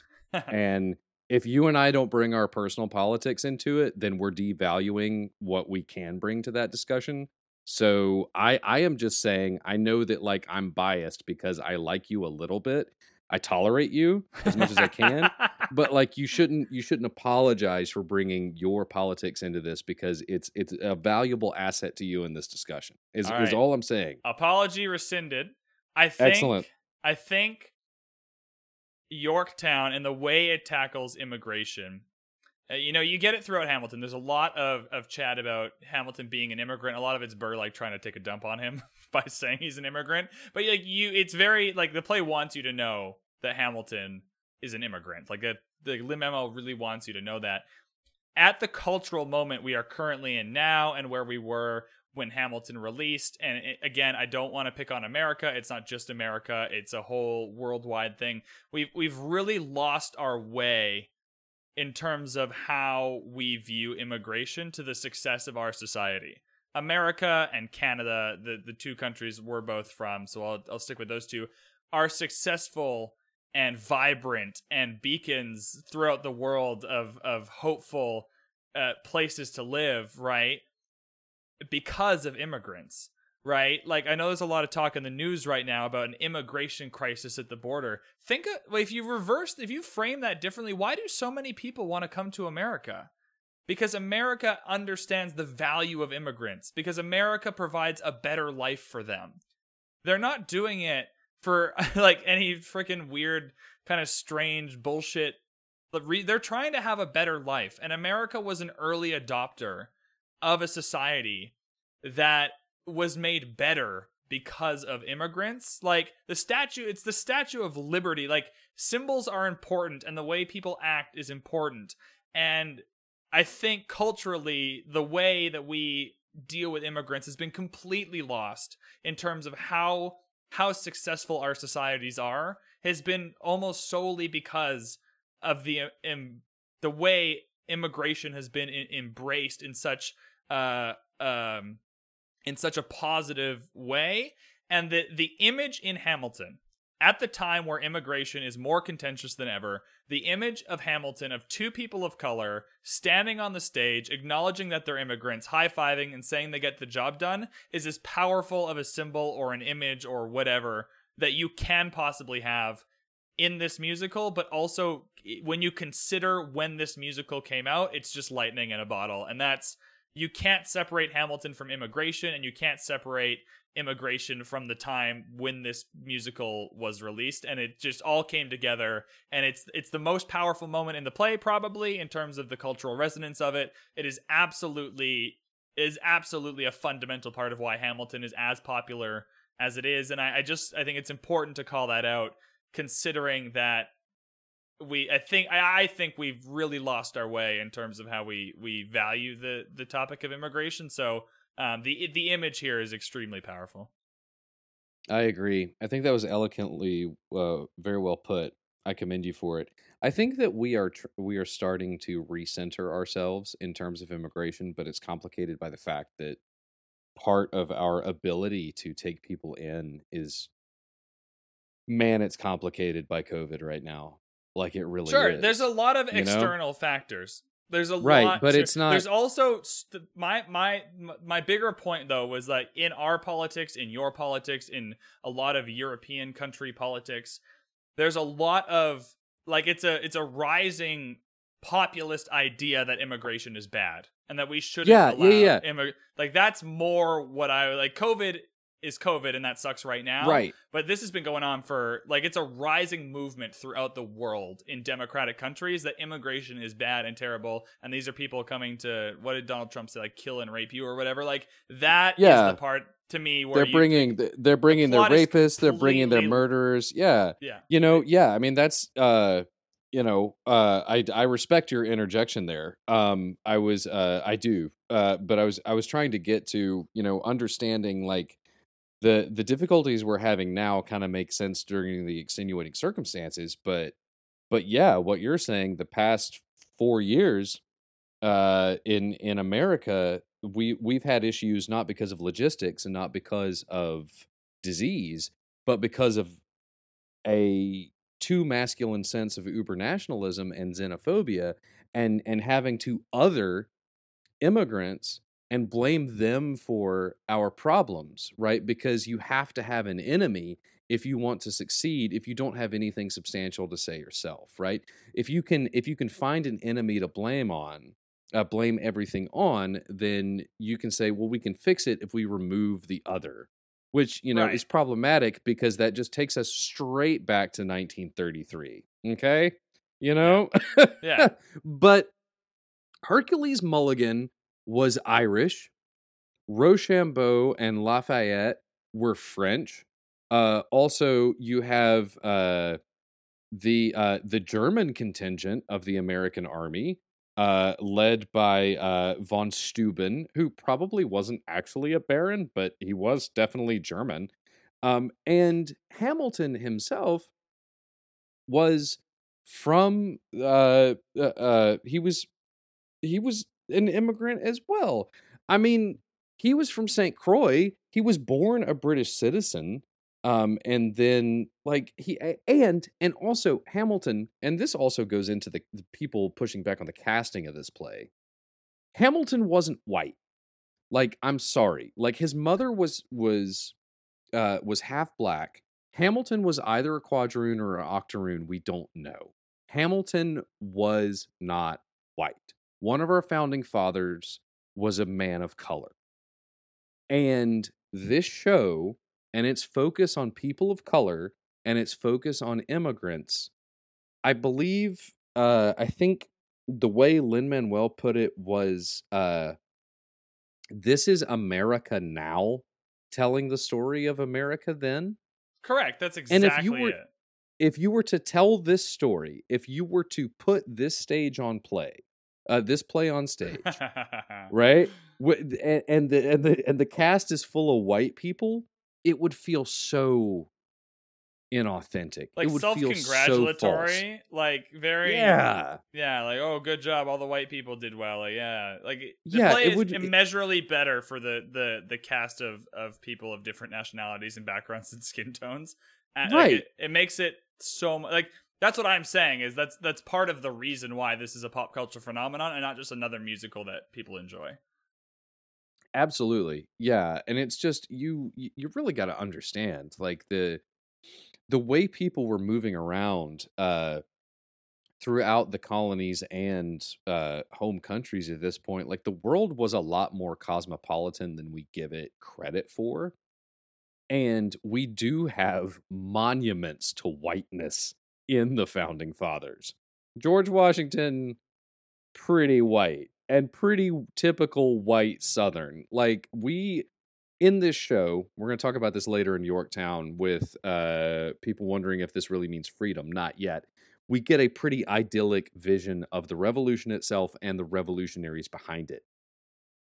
Washington in this show, I think, is presented as Washington as we need him to be for this show, but we also understand that he was a slave owner. Yeah, we also understand that he was not the beautiful black man that we see on stage. Okay, we understand that Washington was white, but because we know that about Washington, because we know his problematic history, we can view things in this show as sometimes as we wish they would have been. And sometimes we're seeing Washington through Hamilton's eyes, right? So I think that all of these things can coexist at the same time. I don't think that by placing these people of color in these roles here, we're not abandoning the facts that slavery and prejudice were present at this time. We address those in the show, right? But it's crucial that we have this be the representation now, because this is what we are now.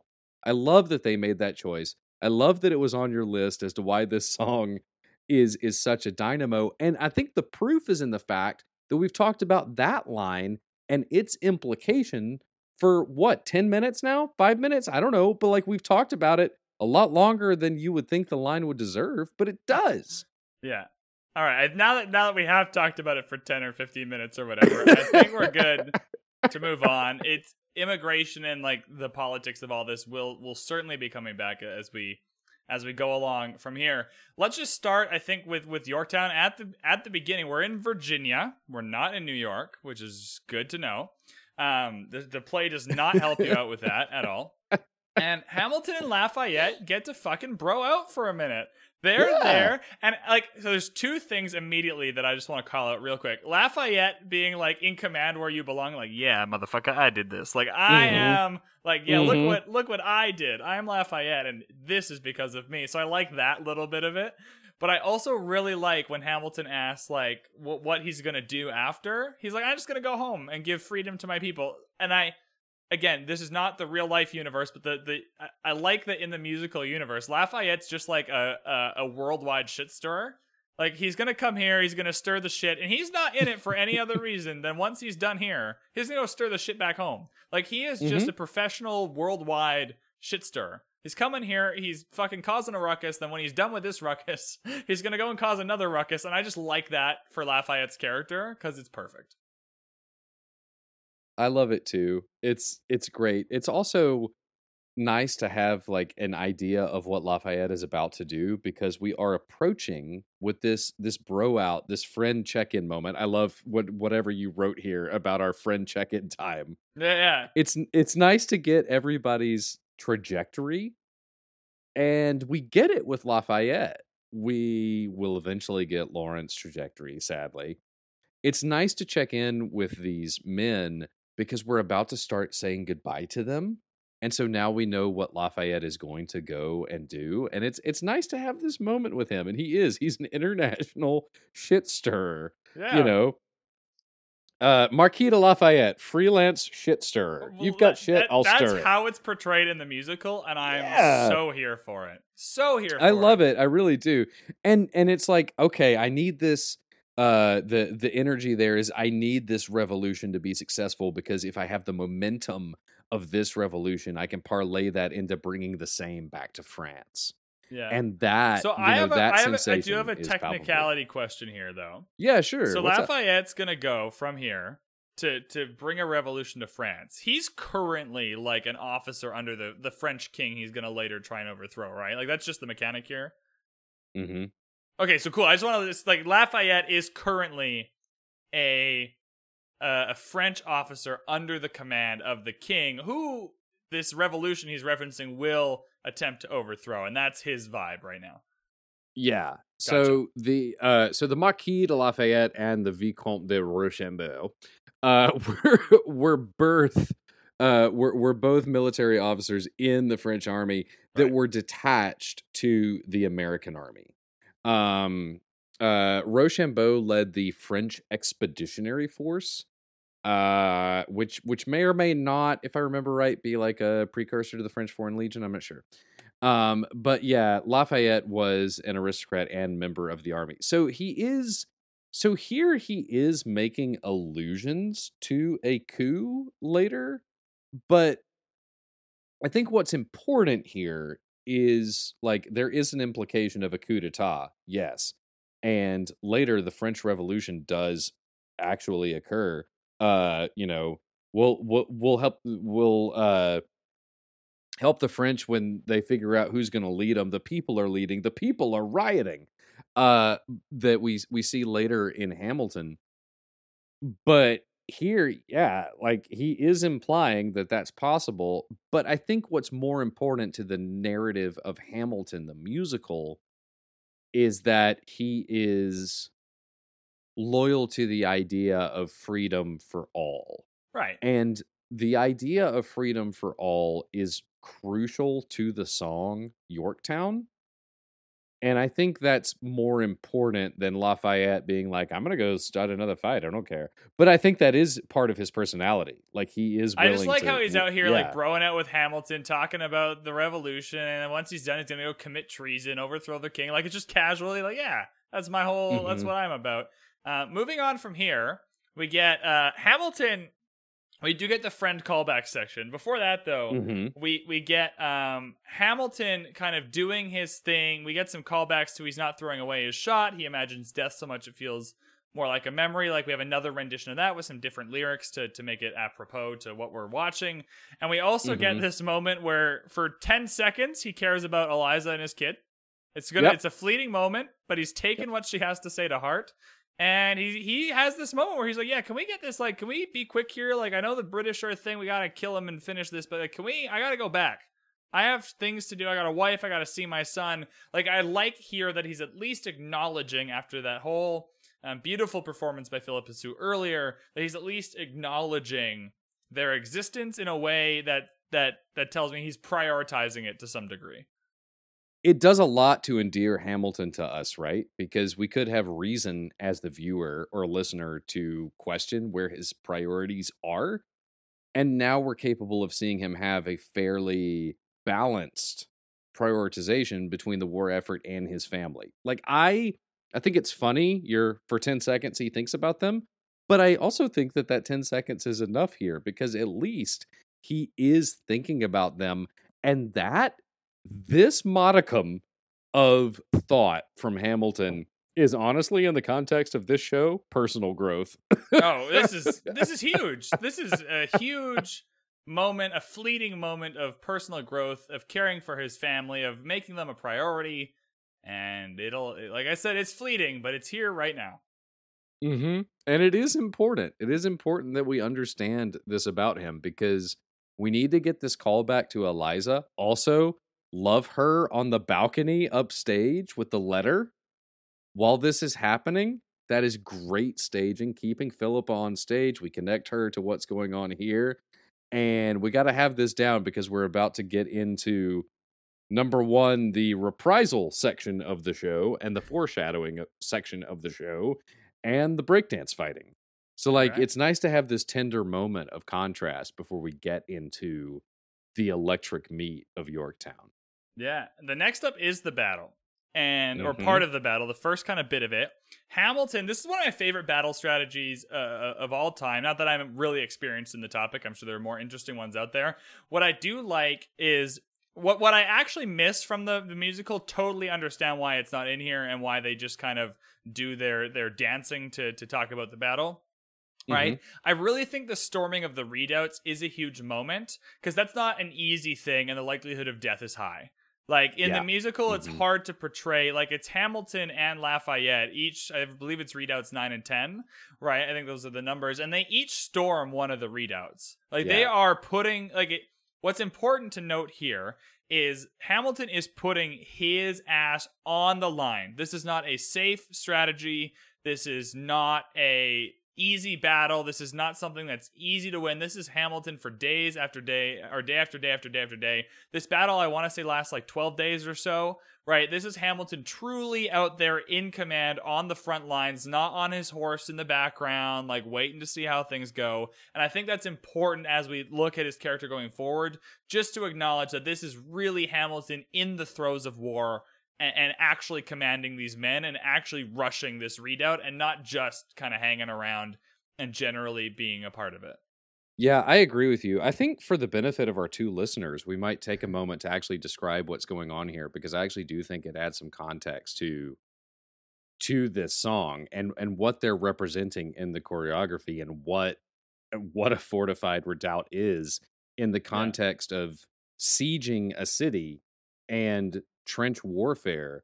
Because the Battle of Yorktown, it's best to think of it, here's my shorthand, and then we can go back and forth, but the best way I can describe it to anyone listening is that the Battle of Yorktown was more like a medieval siege than a pitched battle in an open field.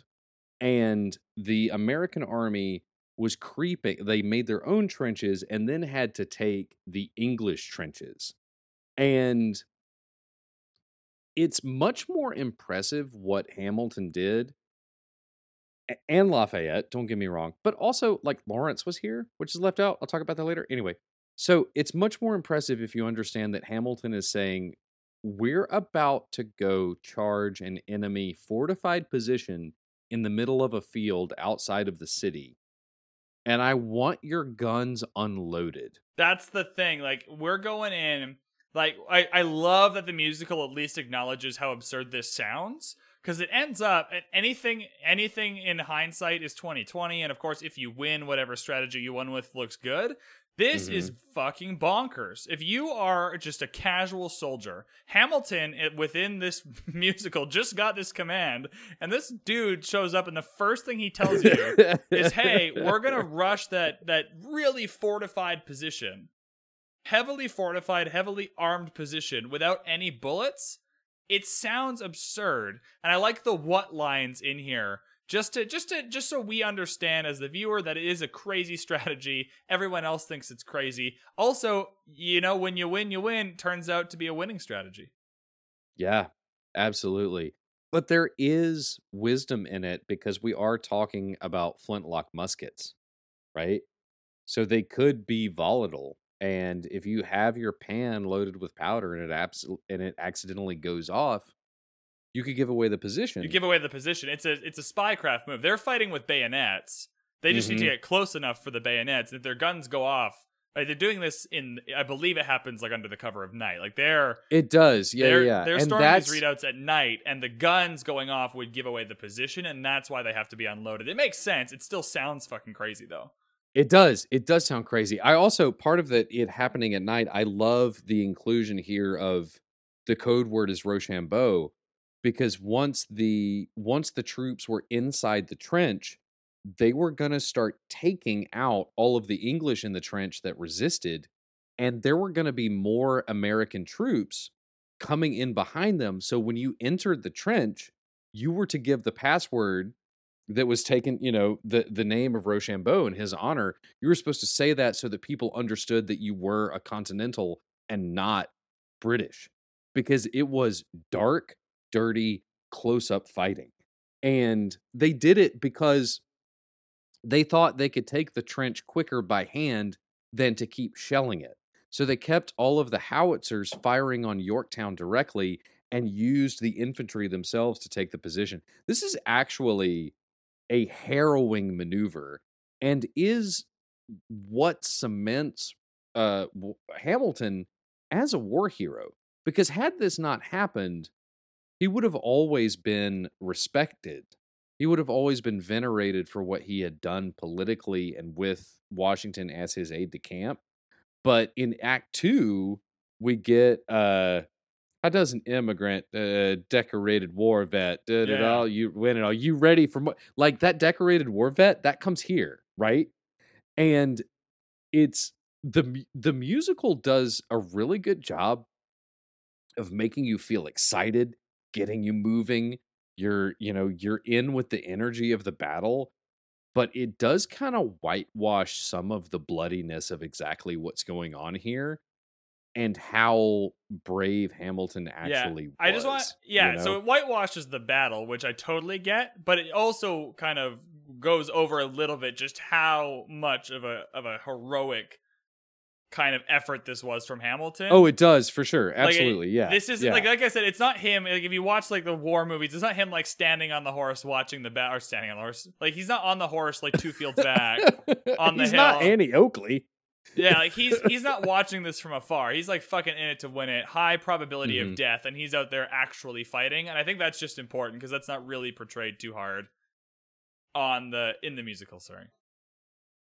It works for me though because we get the feeling of victory. Yeah, you get the feeling of it. The whole tune evokes victory. It evokes conquest, right? And it's ascendant. Everything keeps moving up until that final button where we get out of it. I speaking of that ascendancy in the music here, I love your commentary on the orchestration. That it's like hip hop and folksy and country all at once, because together. I also, it's interesting to me as well because it's uniquely American to have all of this very energetic fiddle playing on top of hip hop. Yeah. But at the same time, it also has this weird Cotton Eye Joe feel to it. That's exactly it's so weird. It's like synthwave meets hip hop meets country meets like folk music all mixed in. It's great. It's fantastic. Yeah, but it feels somehow weird and right at the same time. because there is this legacy of bluegrass. There's that instrumental folksiness to it.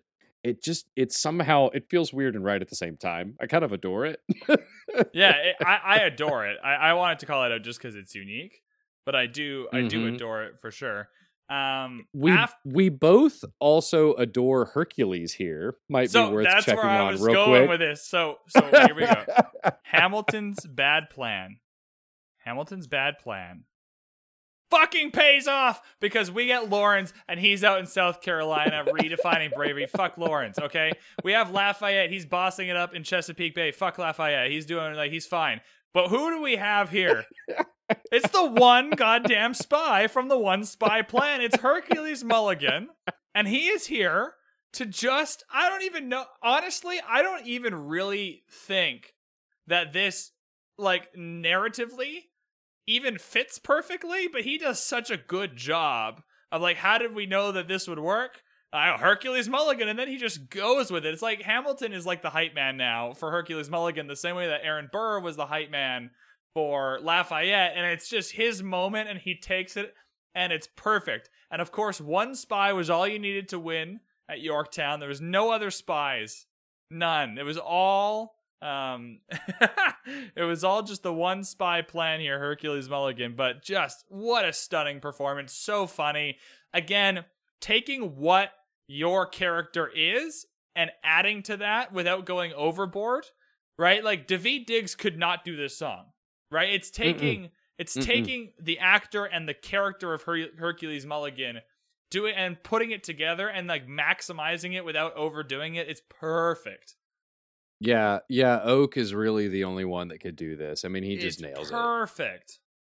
Yeah. I love your admitting there that narratively, you do wonder, is this it kind of does it work? Does it do, whatever? There's in the industry, there is a joke about this moment being Deus Ex Mulligan. Because how did this work? Oh, he did. Here you go. Here's how it worked. It's totally contrived that it's like you worked backwards from this moment. You wanted Hercules Mulligan to have this moment in the play, so you worked backwards to how do we end up at this moment, and it's the spy part of it, and that's why it's not really that true to life, and it doesn't really fit narratively, but it's so fucking awesome that it doesn't even matter, which is great. Right. You can make me not care. I'm currently on this podcast analyzing this show, and each episode is longer than the musical. If you can make me not care about that analysis and just adore this performance so much, you've completely won. Absolutely. And that's something that you and I have both been intent about already. It's look, we're going to bring in the historical stuff when it's interesting and where there's a discussion to have about the adaptive choices where it benefits.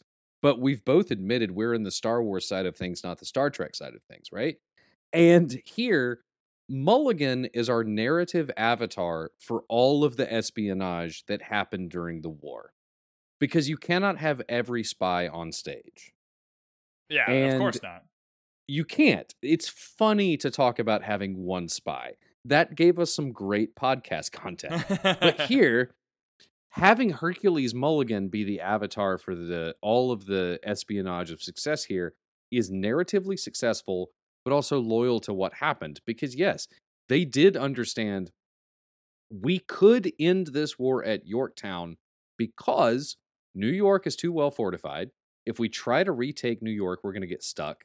But Cornwallis is in Yorktown, and it's well fortified, but if we have the French Navy, they don't have the ability to escape by sea. There's nowhere to go. They're stuck there. There's absolutely nowhere to go, because if you try to get out of Yorktown and go east and you're pinched in by a Navy, you're done. And that is what made it successful. So having Mulligan as the simple one-man avatar, especially with this dynamic performance that Oak brings here, you're like, yeah, I am on board. Let's go. You don't need to question the historical accuracy, because once again, you've bought the show at this point. You're on board. You are so in it to win it. And I think that if there were 100 spies working for the Continental Army, Oak's performance here, he's got the bravado to be 100 men. This guy is amazing. I am like every time when he's on stage, I can't take my eyes off of him. I just get this huge Busta Rhymes, Yeah. DMX aggression coming from him. It's just like so dynamic. I can't take my eyes off of him. Also, I love if you watch on Disney Plus and you turn the closed captioning on, when he blows a kiss to the audience, it says kiss in brackets. Oh, really? Which is just completely unnecessary because you can watch him You can kiss. see it. Yeah. But it says kiss, and it's like, thank you, Disney. Yeah, You want to appreciate make that. sure I know that Hercules is kissing me, and I appreciate that, Disney. I love it. I love it. All right, Hercules has his big moment, and after that, we get that big folksy whatever. I don't even know. It's like electro folk. I don't even know how to describe it as a genre. We get all that. Wild. We get all the dancing. We get all the hype, and that's incredible. And then it just immediately like comes down. It rides up, and then it just comes not crashing down. Very organized landing, but it comes down into the surrender. Now, the surrender is a point, too, that I think that is important to talk about just really quickly, kind of historically. And I'm not a historian or anything. This is just like my whatever knowledge that I happen to stumble upon. Winning at Yorktown was an important victory because of the sheer amount of just British forces they were able to get surrender. And it kind of reframed the British, whether it's the king or the generals or whoever, it reframed the British way of thinking about whether this war was worth it. Was worth all the effort. But like you said, New York is still heavily fortified and full of British soldiers. This isn't like the whole British army that they've defeated, but they've defeated enough in a big enough show of force to get all of the British army to surrender. Is that kind of historically accurate, that this is not the whole British army, but this is a significant portion of it, and there's enough people here that have been forced to surrender that everyone else is like, oh shit, if they can do that here, then we're fucked. Like, we got to get out of here. Yeah, absolutely. That's a very good functional understanding of what's going on here, because they've got Cornwallis cornered, right? And if you want to do the Cliff Notes version of the English war effort here, you've got Cornwallis and the Howe brothers, right? So you've got one Howe brother is in charge of the Navy, and one Howe brother is in charge of the Northern Army, and you've got Cornwallis. And at this point, most of the central command of the colonial forces for the British are under the command of Cornwallis, which is why he's such a key figure in The Patriot starring Mel Gibson. Anyway, so they knew that Cornwallis was pinned into Yorktown if they could surround it. And they do. And they get Cornwallis to surrender. So at this point, it's not so much that the crown has given up the war effort. It's that the bulk of the English efforts on the continent have capitulated. That's what matters here. We still have skirmishes for a couple years. We don't have like formal documents of permanent end of conflict until 1783, if I remember correctly. I think it's 2 years after. I think it's around 2 years. Yeah.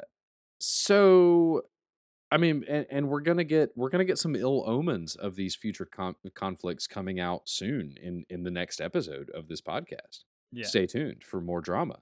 But yeah, so the reason this is the turning of the tide is that so much of the British war effort has been knocked out of action here, right? So it is a huge win. And for a bunch of people, it is a win to the point where they can retire from the war effort. One of those people is Hamilton. Right, like, sure. After the war, I went back to New York. The context for after the war, I went back to New York is after the Battle of Yorktown.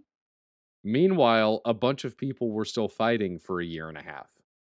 Yeah, the reason why I wanted to bring this up, I think it's just an important historical context. So this isn't like all of the American army against all of the British army, and they murdered all the British people. Like, that's not quite what happened. But also because that was the plan. Like, why I've pulled up the lyrics to Stay Alive right now. Don't engage, strike by night, remain relentless till their troops take flight. Here's the key word: make it impossible to justify the cost of the fight.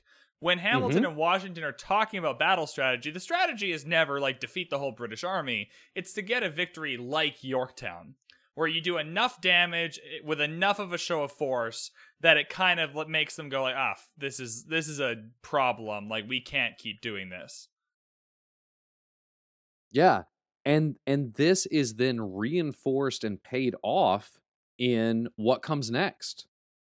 The price of my war is a price they're not willing to pay. Yeah, exactly. It's enough. They've won enough of a huge victory here to win the war. But I just think it's important that it's not like all the Americans on one side of a field and all the British people on another side, and they just kept shooting each other till there's like 3 Americans left to claim victory. Like, that's not at all how Yorktown went. Right. Like, that's not the right. Yeah, context. and it is interesting the way it works out. Although it's not uncommon in warfare, there are often people that straggle behind that may not get the news for a couple months, and they keep fighting. There's a great story about World War II recorded in the book, The Last Battle. Yeah.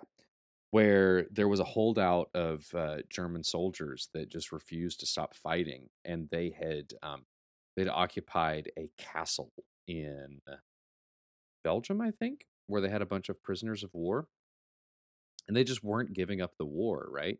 And this was months after VE Day. World War II was over, but these Germans were still fighting, and there were other Germans in the area, other Nazi Germans, but they had gotten their stand-down orders, and they learned about this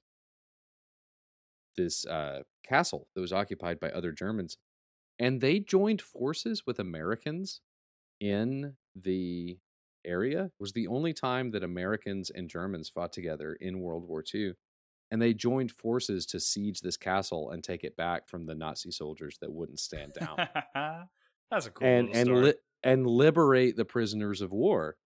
But it was like the Nazis that fought with the Americans to retake the Belgian castle, like they had this sense of honor of warfare that we've talked about on this podcast before, like the honor of warfare, the honor of duel. There are rules to this. It's very structured. There are rules. There are lots of rules, and following them is on your soul and conscience. Absolutely. It's just, it's hilarious how often this comes up. It's so structured, but then you get periods like this after the war. People are still fighting. They're not laying down their arms, and it keeps going for a year and a half, and we have unfortunate casualties even after seminal events like the Battle of Yorktown. It's just funny that, in American grade school, Yorktown is the end of the revolution. The Americans win, and the next chapter in the textbook is we magically have a constitution. Yes, there's this interesting period after Yorktown that I have to give the musical credit for actually diving into, because they could have chosen not to. Right. Absolutely. It's easy to choose not to. Mm-hmm. Yeah. All right. So after the battle has been won, this is my favorite part of the song. It's another instance. It's not my favorite part of the song. It's one of my favorite parts of the song. This whole play is amazing. It's one of the parts, again, in this musical where they're just saying things that happen and it's somehow interesting.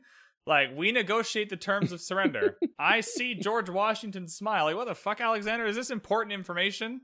Like, has George Washington not smiled in the last years? Like, what are you talking about? But it's it's interesting. Like, we escort their men out of Yorktown. They stagger home single file. Like, I love that this is interesting, because this is just, it's completely just random intel that we can just assume. We can just assume that they escorted the men out of Yorktown and that they staggered home single file. And so I love that this is interesting, because it's like, should it be, but it is, and it just, so good. Let me break in here quickly. Yeah. I'm just going to say, the fact that it's mentioned, I see George Washington smile, the purpose of that line is to say how infrequently people see him smile. Sure. Yeah, I get that. I'm Yeah. overdoing my point here just to try and be funny and to prove the point. I totally get that. Right. But like, if you took that line out of the play, I don't think I have a different, like, I don't think I noticed. If this whole thing had happened without the I see George Washington smile line, I would never have gone like, oh man, they didn't resolve the George Washington smiling thing. Like, that's just never come up. I feel you. It's never come up. He's just bringing it up here for funsies. Like, here's a fun fact. We saw George Washington smile. Then we partnered up with these guys to escort them out of here. And then it's like tens of thousands of people flood the streets. I just like this. I love the whole thing. There are screams and church bells ringing. Like, he's just narrating. He's like reading a prologue or an epilogue here. He's like just reading. In a way, he is. Tens of thousands. That is actually a direct quote from Chernow. Like that, Right. some of this is right out. But yeah, I mean, there it is. It's this part of the number is a bit like a listicle, but the music, man, and the way it's delivered and coming out of that battle, like there is, like once again, this is the magic of musical theater. There is something about it where you just like you can't help but get swept up in it, you know? Yeah. It just gets better as you get towards the end here, because then we kind of get these check-ins with everybody again. Actually, let's start there. The World Turned Upside Down is a real drinking song. That's fun. It is. That's a real kind of British drinking song. This part of it is totally authentic. We do get a little bit of a check-in here. Lawrence checks in to see like black and white soldiers alike. Wonder if this really means freedom. Not yet. Do you want to explore that a little bit? You mentioned it earlier. I think it's cool to explore that. I do. Yeah, this has always been a very important thing for me because it's fascinating to me that they put "not yet" in Washington's voice. And this is coming on the back of talking about Lawrence, sallying in with the 1st Black Battalion. And then he's in South Carolina redefining bravery will never be free until we end slavery. And now we have black and white soldiers wondering if this really means freedom. And then we have Washington say, not yet. So, and this is what starts the discussion of what we do next, right? So Washington says, not yet. And then Hamilton says everything that they do. Terms of surrender, Washington smile, escort men out, right? All of this. Nowhere in here is we free the slaves. And it's important that it's Washington saying, I've not never yet. noticed that it's missing. I just intuit it because I just know that Washington's a slave owner and that it doesn't get resolved for a while yet. Right. And it's still not even fully resolved today. Like, there's still like lingering effect. Like, it's never going to be fully resolved. Right. But I've never noticed it's addition by subtraction. It's missing. Yeah. I've never noticed that that's missing. That's so cool. It's absolutely missing. It's the standout. It's the sore thumb that's not in here. Absolutely. Right. We talk about it. And then Washington, a slave owner, says not yet. And then these are all the things we do and free the slaves is not listed. So we have, like I said before, in this show, a very idyllic representation of the revolution and the revolutionaries that participated in it. Washington, we know, was a slaveholder, right? And here, the show is admitting to us, we as creators of this musical acknowledge that Washington was imperfect. It is important that not yet is in Washington's voice. We see here one of Washington's sins. We see the show admit it. It is acknowledged. He is the one saying that not all black and white people are free here. That is important. I think it's crucial here. And it also acknowledges Lawrence's desire for abolition. And Hamilton's as well. Like, we do acknowledge that, even though it wasn't necessarily always Hamilton's primary focus, it was important to him. And we've talked about that before, so I'm not going to beat that particular dead horse. But I admire that they're in this tune that we already acknowledge is great and is important to the show. There's candor here about America's complicated relationship with a fight for freedom, but we're going to keep the slaves. This show is very candid, but it moves quick. But like in that brevity, there's also honesty. And I think it's particularly and noteworthy, I don't know. It's notably, leave all that in. Don't cut that out. Even smart people stumble. It's notably honest that Not Yet is put into Washington's voice. I think it's crucial, especially when he's in the place of power. If you're watching the show live or on Disney Plus, he's upstage center, elevated. He's General Washington. Again, he's the venerated Virginian veteran. And there he is, upstage center, in pride of place, and he's the one admitting not everyone is free yet. And that honesty coming from this show is breathtaking. I adore it. I think it's important. And the show would be weaker if it didn't come back to that issue, right? It's not just Hamilton that's like, we should free the slaves. He's not the only person talking about it. It's not cheap that he gets credit. There are more people that discuss it. And giving Washington a flaw here, making him human, getting back to the fact that like we're going to talk about everything that Washington was, not just the ideal version. It's really important and honest, and I commend them for including that in the show. Yeah, I have nothing to add. As per usual, you've made a lot of really good points, all of which I agree with. So I like when you do that because it's very easy for me to like what that guy said. I like that I did. Again, like this is why it's important for me, at least in my own life. Anytime I vibe with a particular story, I always reread it or rewatch it or go through it again. And it's for these moments. How many times have I watched Hamilton? Like 56, like so many. Every song to do the notes I listen to like on a loop probably 4 or 5 times even, like just to write the notes. And you're still learning new things and noticing more and just, right, it's always been there, but you're kind of just discovering it for the first time. And I really love like doing the podcast for that reason. But I love that Hamilton's such a deep and rich text because you can continue to do that after the 200th time that you've listened to it. Yeah, I'm discovering things too, but I think that's understandable considering just how many lines of text there are to explore in this show, right? Yeah. There's so much condensed in, so much to unpack.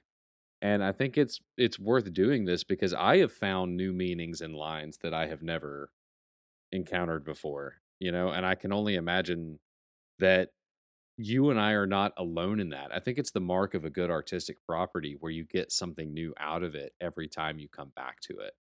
Yeah, absolutely. I get, there are some paintings, there are some movies. Every time Samson and Perkins, every time you view them, you're going to get new stuff, right? And for those listening, Samson and Ann Perkins are the Vector Cats. Some of those lines are very funny here. What I really love about the very end of this song is that Lafayette's up and he's like, freedom for America. He's got a purpose, like freedom for America, freedom for France. Hamilton goes up, he's got a purpose, got to start a new nation, got to meet my son. And then everyone else gets up and they just go, oh, we won. We won. We won. Like they have there's no dialogue. There's no purpose. It's just like this brute force. Just everyone like, we won. Like, cool. Thanks everyone for your contribution to this deep moment with all of our characters. And then the world turns upside down and it's over. It's just such a weird thing for me that two of the people, two of our crew get these like deep endings to this song. And Lafayette and Hamilton, it's a very book-endy thing because they started this song together. So it makes sense narratively that they end this together as a perfect bookend to Yorktown, but it does feel slightly odd that everyone stands up, they're on their chairs, they're on their things, they all get lines to say, and the majority of those lines are just like meatheads yelling "we won" over and over again, with only Lafayette and Hamilton getting like deep response. There's nothing really to analyze here because it makes perfect sense, but like it's just very funny to watch. It is funny. It really is. I agree with you completely, but devil's advocate, they think victory is just as important as having a son is a way you could possibly read it, Yeah, sure. And or it's like, but even like by the end, even Lafayette and Hamilton are yelling, "We won" too. It's just a fun moment. Right. We've won the war. They're just kind of, I always like my headcanon is they're like lost in the haze of victory. And there's like, we won. Yeah. Like they're confirming it for each other, like just to make sure they're not sleeping. or they're not Yeah. dreaming. Like, pinch me. Like, we won. Yes. Oh shit! Yay! Like, I love the moment for that. Yeah, absolutely. But I also think like if this is one of those things, and this is not the first time this has happened to you and I both. It's looking over the lyrics and thinking about them and working through prepping for the episodes is when we go, huh, that's weird. It's when you're caught up in the magic of the show, it doesn't bother you at all. And that's Right. just it's one of those things like it's definitely worth acknowledging, definitely worth breaking down. And I think that's the power of the show functioning as a unit when everything's working together, when everything's rolling along. Like you really don't get taken out of it because it's just such a well-built show, you know? Absolutely. Oh, it's so I good. think, you know what? Yorktown's a doozy. I think this might be the most satisfied I felt about covering a song. I feel empty. I have nothing else about. Like, it's an amazing song. I've analyzed literally everything in my notes I want to analyze. This might be the first time that's happened. I am just so happy with this song. Yeah, I don't want to break my arm patting ourselves on the back here, but yeah, I'm just wondering what comes next. All right, yeah, okay. Let's, for fuck's sake, jingle! Someone get the jingle. We're coming back with a song. BRB.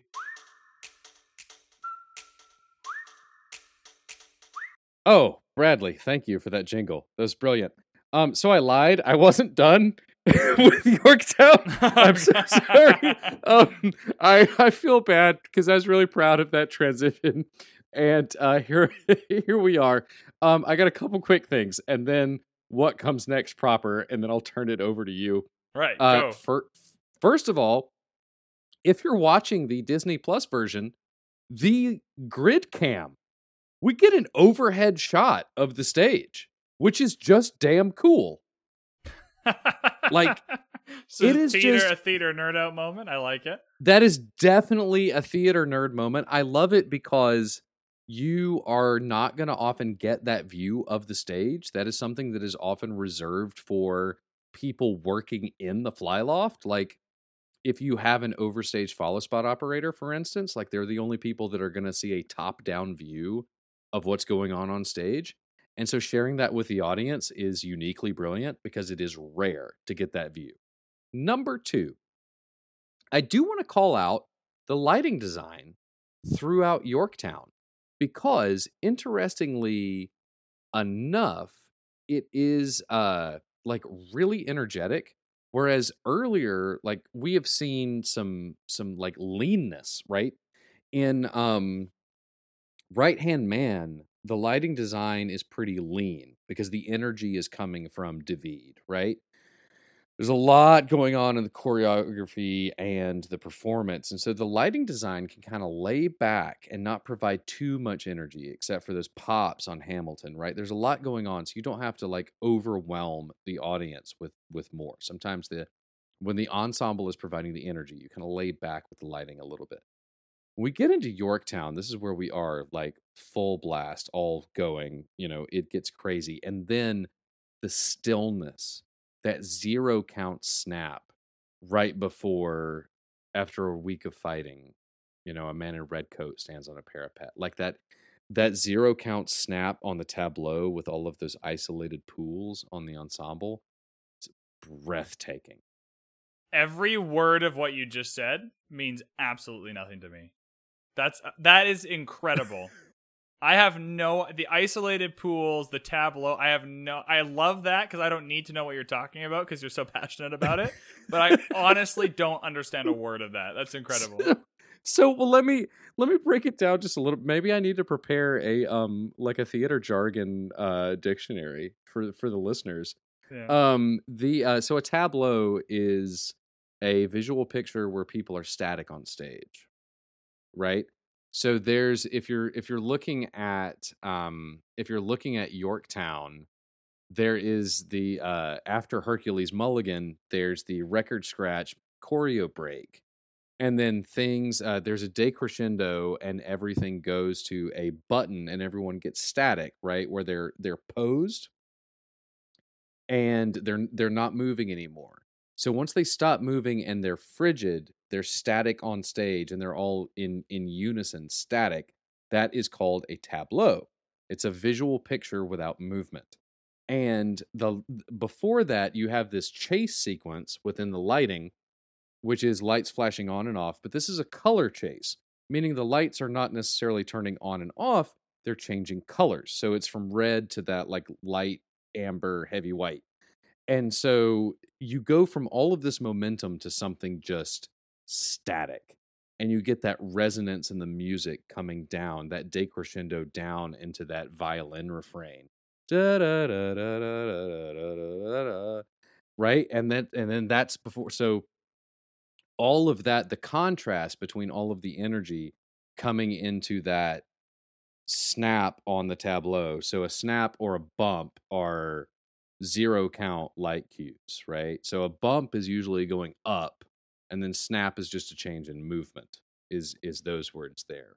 So it's just there's so much dynamic energy in the lighting there. It's just every time I watch this, I'm like, Howell, you were a genius, man. Like you will be very sorely missed. Yeah. Anyway, so there's that. So then also Bullet Watch, a bit like your Canalysis from the Civ stream. Yeah. Beep beep beep beep Bullet Watch. I imagine death so much it feels more like a memory. The bullet is right next to Hamilton. She's right there. She's also next to Lawrence too. When he's redefining bravery. Shakes his hand. She gives the curse to him. He's about to go die. And then again, my last random note for Yorktown, researching this episode, I found out that Oak is only a year older than me. I need to get my ass in gear, man. Yeah, I get that feeling a lot when I'm watching something and I'm like, oh, fuck, that person's probably younger than me, aren't they? Right? Like, watching hockey players now, like if I was a professional hockey player, I'd be like, just coming out of my prime. It's like, oh, man. Like, that sucks, watching all these, like, 18-year-olds, like, be really good at their... Yeah, I get it. It drives me crazy. And I think at the Battle of Yorktown, Alexander Hamilton was 26 or 27. And I'm just like, ugh. Mm. I mean, I'm turning 26 next weekend, so I'm kind of right there still, but that's okay. Hey, you're doing terrific, bud. You've got a job. That is true. That is true. All right. So now that I've so that's my last shots on Yorktown.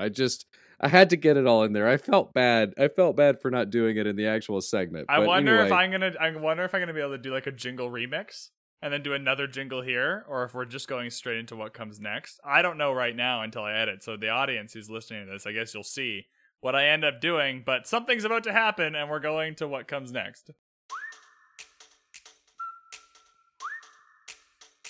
What comes next sees King George come back onto the stage. There's a lot to discuss here. I want to discuss this song a little more thematically, though. Analyzing this song is coming at the perfect time for me in terms of my personal content absorption, right? I read a lot of books, I watch a lot of TV shows and movies and like musicals and all of that stuff. So I feel like I'm fairly well versed in what's currently happening in the pop culture world and what's popular. And if there's like a popular TV show, it's most likely that I've at least tried it or tried to watch it. And I just finished my first rewatch of The Last Kingdom, which is a show on Netflix that you should definitely watch. It's absolutely phenomenal. And part of the theme of that show, I'm not going to spoil anything here, so don't worry. Part of the theme of the show, one of the underlying currents is heavy is the head that wears the crown. There's a lot of leaders and rulers in that show, and they need to make a lot of really tough choices. And sometimes you love them for it, and sometimes you hate them for it. And I've just started my rewatch. Like I mentioned, I love to rewatch things. So I just finished season 1 again on my rewatch, and it's been a fantastic experience the second time. There was something that happened in the 4th season, again, incredible to watch, that it really bothered me for days. Like one of the choices one of the rulers made bothered me for days. I know it's a fictional show, but part of what makes this amazing is like Hamilton, it becomes real life for you. And we're talking about it in real life on a podcast right now. And I remember not being upset or angry, but just trying to wrap my head around a decision that one of the characters made.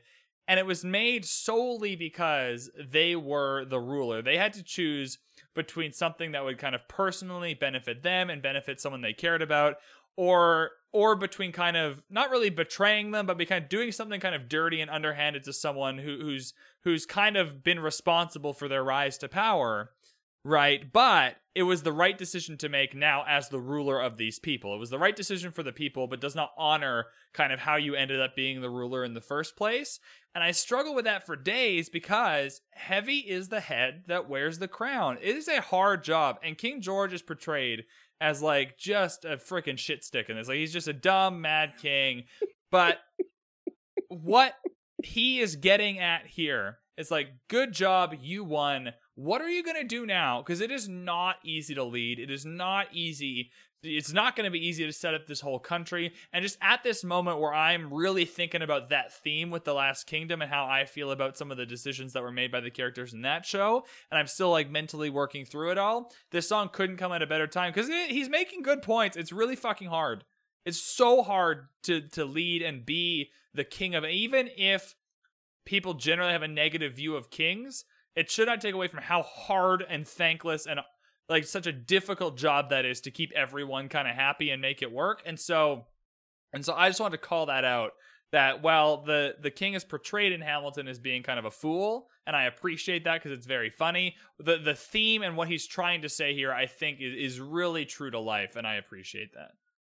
I think it's worth calling out. I think it is true to life. And the history of America in reality and in this musical proves him right. And we do get to watch him enjoy America's struggle later. We bring him back, and he's confused about how America is making its decisions regarding leadership, and we get to see him enjoy it being very difficult for America. Right? Yeah, 100%, exactly. Yeah, he is right about a lot of things here. He does have the experience of being in leadership. He is not a monolithic evil character. He's not the dragon in the wilderness. He's not Grendel. He's not Ursula. He's not pure evil. Yeah, he's not. That's what I'm trying to say. Is he's not pure evil. Yeah, absolutely. He's making a bunch of good points. Yeah, it's engaging how the show humanizes him, because he is one actor, one character, and through him, we're supposed to view the entirety of the British Empire. We have one man who is the avatar for an empire upon which allegedly the sun never set, right? And on stage, we're less terrified of the redcoats with their muskets than we are of this one man, which I think is a credit to Groff's performance. But also, he has more personal presence, and I think that it's really great that you call out the dent of experience, the knowledge that the show lends to him, because I think we're supposed to take that at face value. We're supposed to understand that he might be right about this, and America might be in trouble and might have some problems coming down the pipe. Spoiler alert, they do. Yeah, I mean, it's all framed in this jilted lover kind of way that we're going to talk about with the cheat line, because I love that you and I have opposite interpretations of this line. I do too. I like that a lot, yeah. But yeah, it's coming from the point of like someone who's being portrayed as kind of a fool and kind of silly and kind of dumb and kind of like a jilted lover, and he's so blue, and that's really funny. The actual point he's making, though, is true to life and is good experience, because he's pretty much saying, look, you might not have liked me, but it's so fucking hard to do this that you might not even end up doing a better job. Mm-hmm. Yeah, and I don't even think, like, whether you're going to do it well or badly, I don't even think you've thought about it. Right. Like, I don't think you've planned ahead at all, which for me goes back to the jilted lover thing, where it's like, who are you going to find that's better than me? Like, you really think you can do better than me? America? Well, even later, there's a line like, winning was easy, governing's harder. Like, like Washington even brings it up later. Let's talk about the cheat line for a little minute here. So I've always interpreted this line as like the British. I always interpreted this line as King George is out there and he's talking about like he is the avatar for the British and they were fighting the Americans. And then the cheating bit was America calling for French help. And like, hey, we were winning and then you cheated. Like playing darts and then getting an extra dart to throw. Right? Like, hey, we were playing a fair game here. Our side against your side, like skins versus shirts here. Right? Like we're playing and then you called in a whole other team. Like, what the fuck, dude? Like those weren't the rules. So I've always interpreted You got a ringer? Yeah, I've always interpreted it as like actually cheating at the game of war. Like we were fighting each other and then you guys are cowards. You called in the French to help you. I didn't know that was part of the rules. Right? Like so but you've got it a completely different way. Yeah, I do. I feel the pang of a broken heart here. It's America is supposed to be loyal to England. I see England here as someone who's being a very manipulative lover, like an that's emotionally trying abusive significant other. emotionally abuse the colonies. Yeah, and there's jealousy here. Like, you cheated on me. You decided that, and again, this goes back to me, we do have to remember that Spain, France, and the Netherlands are colonial empires just like England is.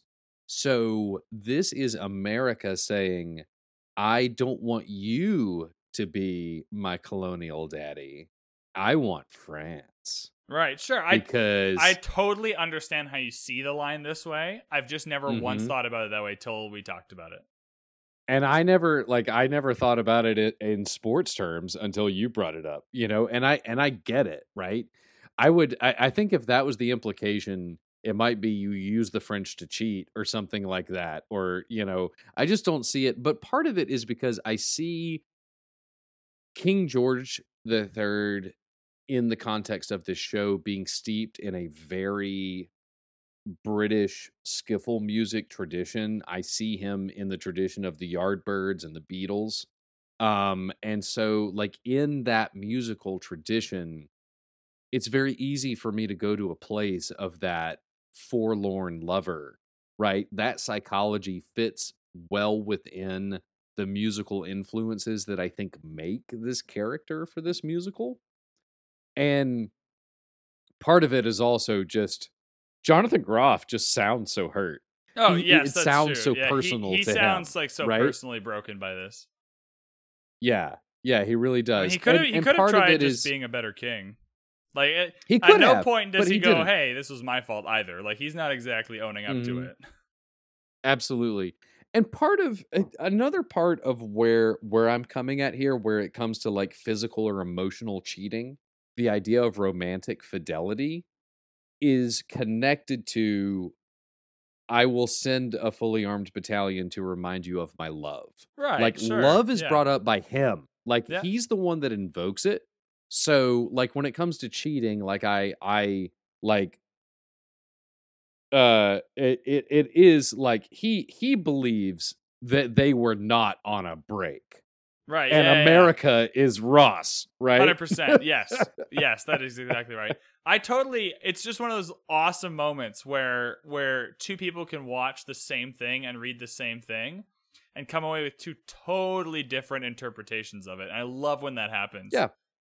I do too. I mean, this is like, that's what makes it interesting to discuss. And that's what makes Rothko such great art. That's what makes Pollock such great art, right? Yeah, like, you want to be able to look at it and come away with something different. All right. I think, other than my big point for this one was really just that I think the King's making some good points that are true to life, and they were really just relevant to how I'm thinking about another piece of cultural stuff right now that I'm watching. What I like about this is there's some very big differences compared to his first performance, and this is very different from his third performance as well. And so you've mentioned the coat is a big one. He's on stage. He looks less regal. He looks defeated. Like, he's a costume wise, he's a defeated king. I want to call back to how he doesn't interrupt the musical. The first time he's in charge, he's the king, he interrupts the song, Farmer Refuted, to have his say. Yeah. But here, it's like a slow descent into it. Like, he's not the king anymore, so he can't just interrupt what's happening. Absolutely. And I think that what I put in the notes there and what you put in the notes there, they actually go hand in hand. Yeah, they're together. His ability, they're of a piece. yeah, his ability to interrupt and his regal adornments, like those going away at the same time, those link up in a really nice way. Yeah. He's less regal, so he can't interrupt. And because he's trying to sneak his way onto the stage here and try to find a place for himself because he doesn't occupy the same space that he used to. His physical volume is smaller. Like his regalness has been reduced just by the simple act of removing that beautiful coat from his first performance. And again, a simple and clever choice that does a lot of heavy lifting in terms of the storytelling. There's also a bunch of funny moments in here. You know, the I'm So Blue with like the foot down. That's something you only get on the Disney Plus version. Right. I can't even remember if Like that's in You, the version of Hamilton I watched live. I feel like that was an adaptive. I feel like I didn't see that live. I feel like that's an adaptive choice. I might have. I'm trying to remember now. Oh, interesting. I think at some point, I remember like in some interview or something, someone said that came in later. Like that wasn't the original way they wanted to do it, and it just worked. The lighting just worked with how Jonathan Groff was doing it, or some. There's some story there that wasn't always how it was done, but then it just kind of became and a it's thing. not with a show that has a long run like this. It's not uncommon for things to occasionally change. Now, sometimes it gets sticky because like when you're doing an equity show like this, the stage manager is responsible for making sure that the show as it opened is maintained and replicated every night. Because once the show opens, the director is not involved anymore, and it belongs to the company, and the stage manager is required to keep things in line. However, this is a unique case where you have one of the creators in the show. So you probably have some more flexibility to improvise and change things. But I am very curious to know, it's a chicken or the egg thing. Like, was the lighting cue there and then John Groff reacted to it and it became a bit? Or was it something that Cale, the director, wanted? Because I can see the director and Jonathan having that bit and Howell Binkley going, sure, you can have a cue there. Why not? It's one of those things like there's the interplay between direction and performance and design in theater is such a dance. Everything is so integrated. It's very difficult, even for people in the business, to watch a show and know, like, oh, that decision totally came from the design team, or that decision totally came from the actor, or that decision totally came from the director, because it just eventually all gets souped together. It just all becomes eventually the sum of its parts, It's really, it's just either way, it's a great moment, right? But it is just intellectually, it's an interesting exercise to wonder about the provenance of like where that moment started. Yeah, there's also other funny moments here. Like he's meant to be a funny character. He has like throws his hands up at the end, like fuck it, like whatever. Like I don't really care about any of this anyway. Like there's a lot of funny moments in here that kind of add to it, and I like these little breaks because King George serves the function of kind of like separating the story for us and giving us a little bit of downtime, also giving the actors who've been on stage for however long now dancing, like grab some water, change your costumes, all that stuff, right? Like whatever you got to do. Get rid of your coat that doesn't have any sleeves. Yeah, right. The actors need a bit of a pause time, and this is a very short song. And my last kind of piece of analysis for this was I liked just the one simple like da da da da da at the end. Right, because it was used as like a way to show him or portray him as like a mad king, and now he's the sad king.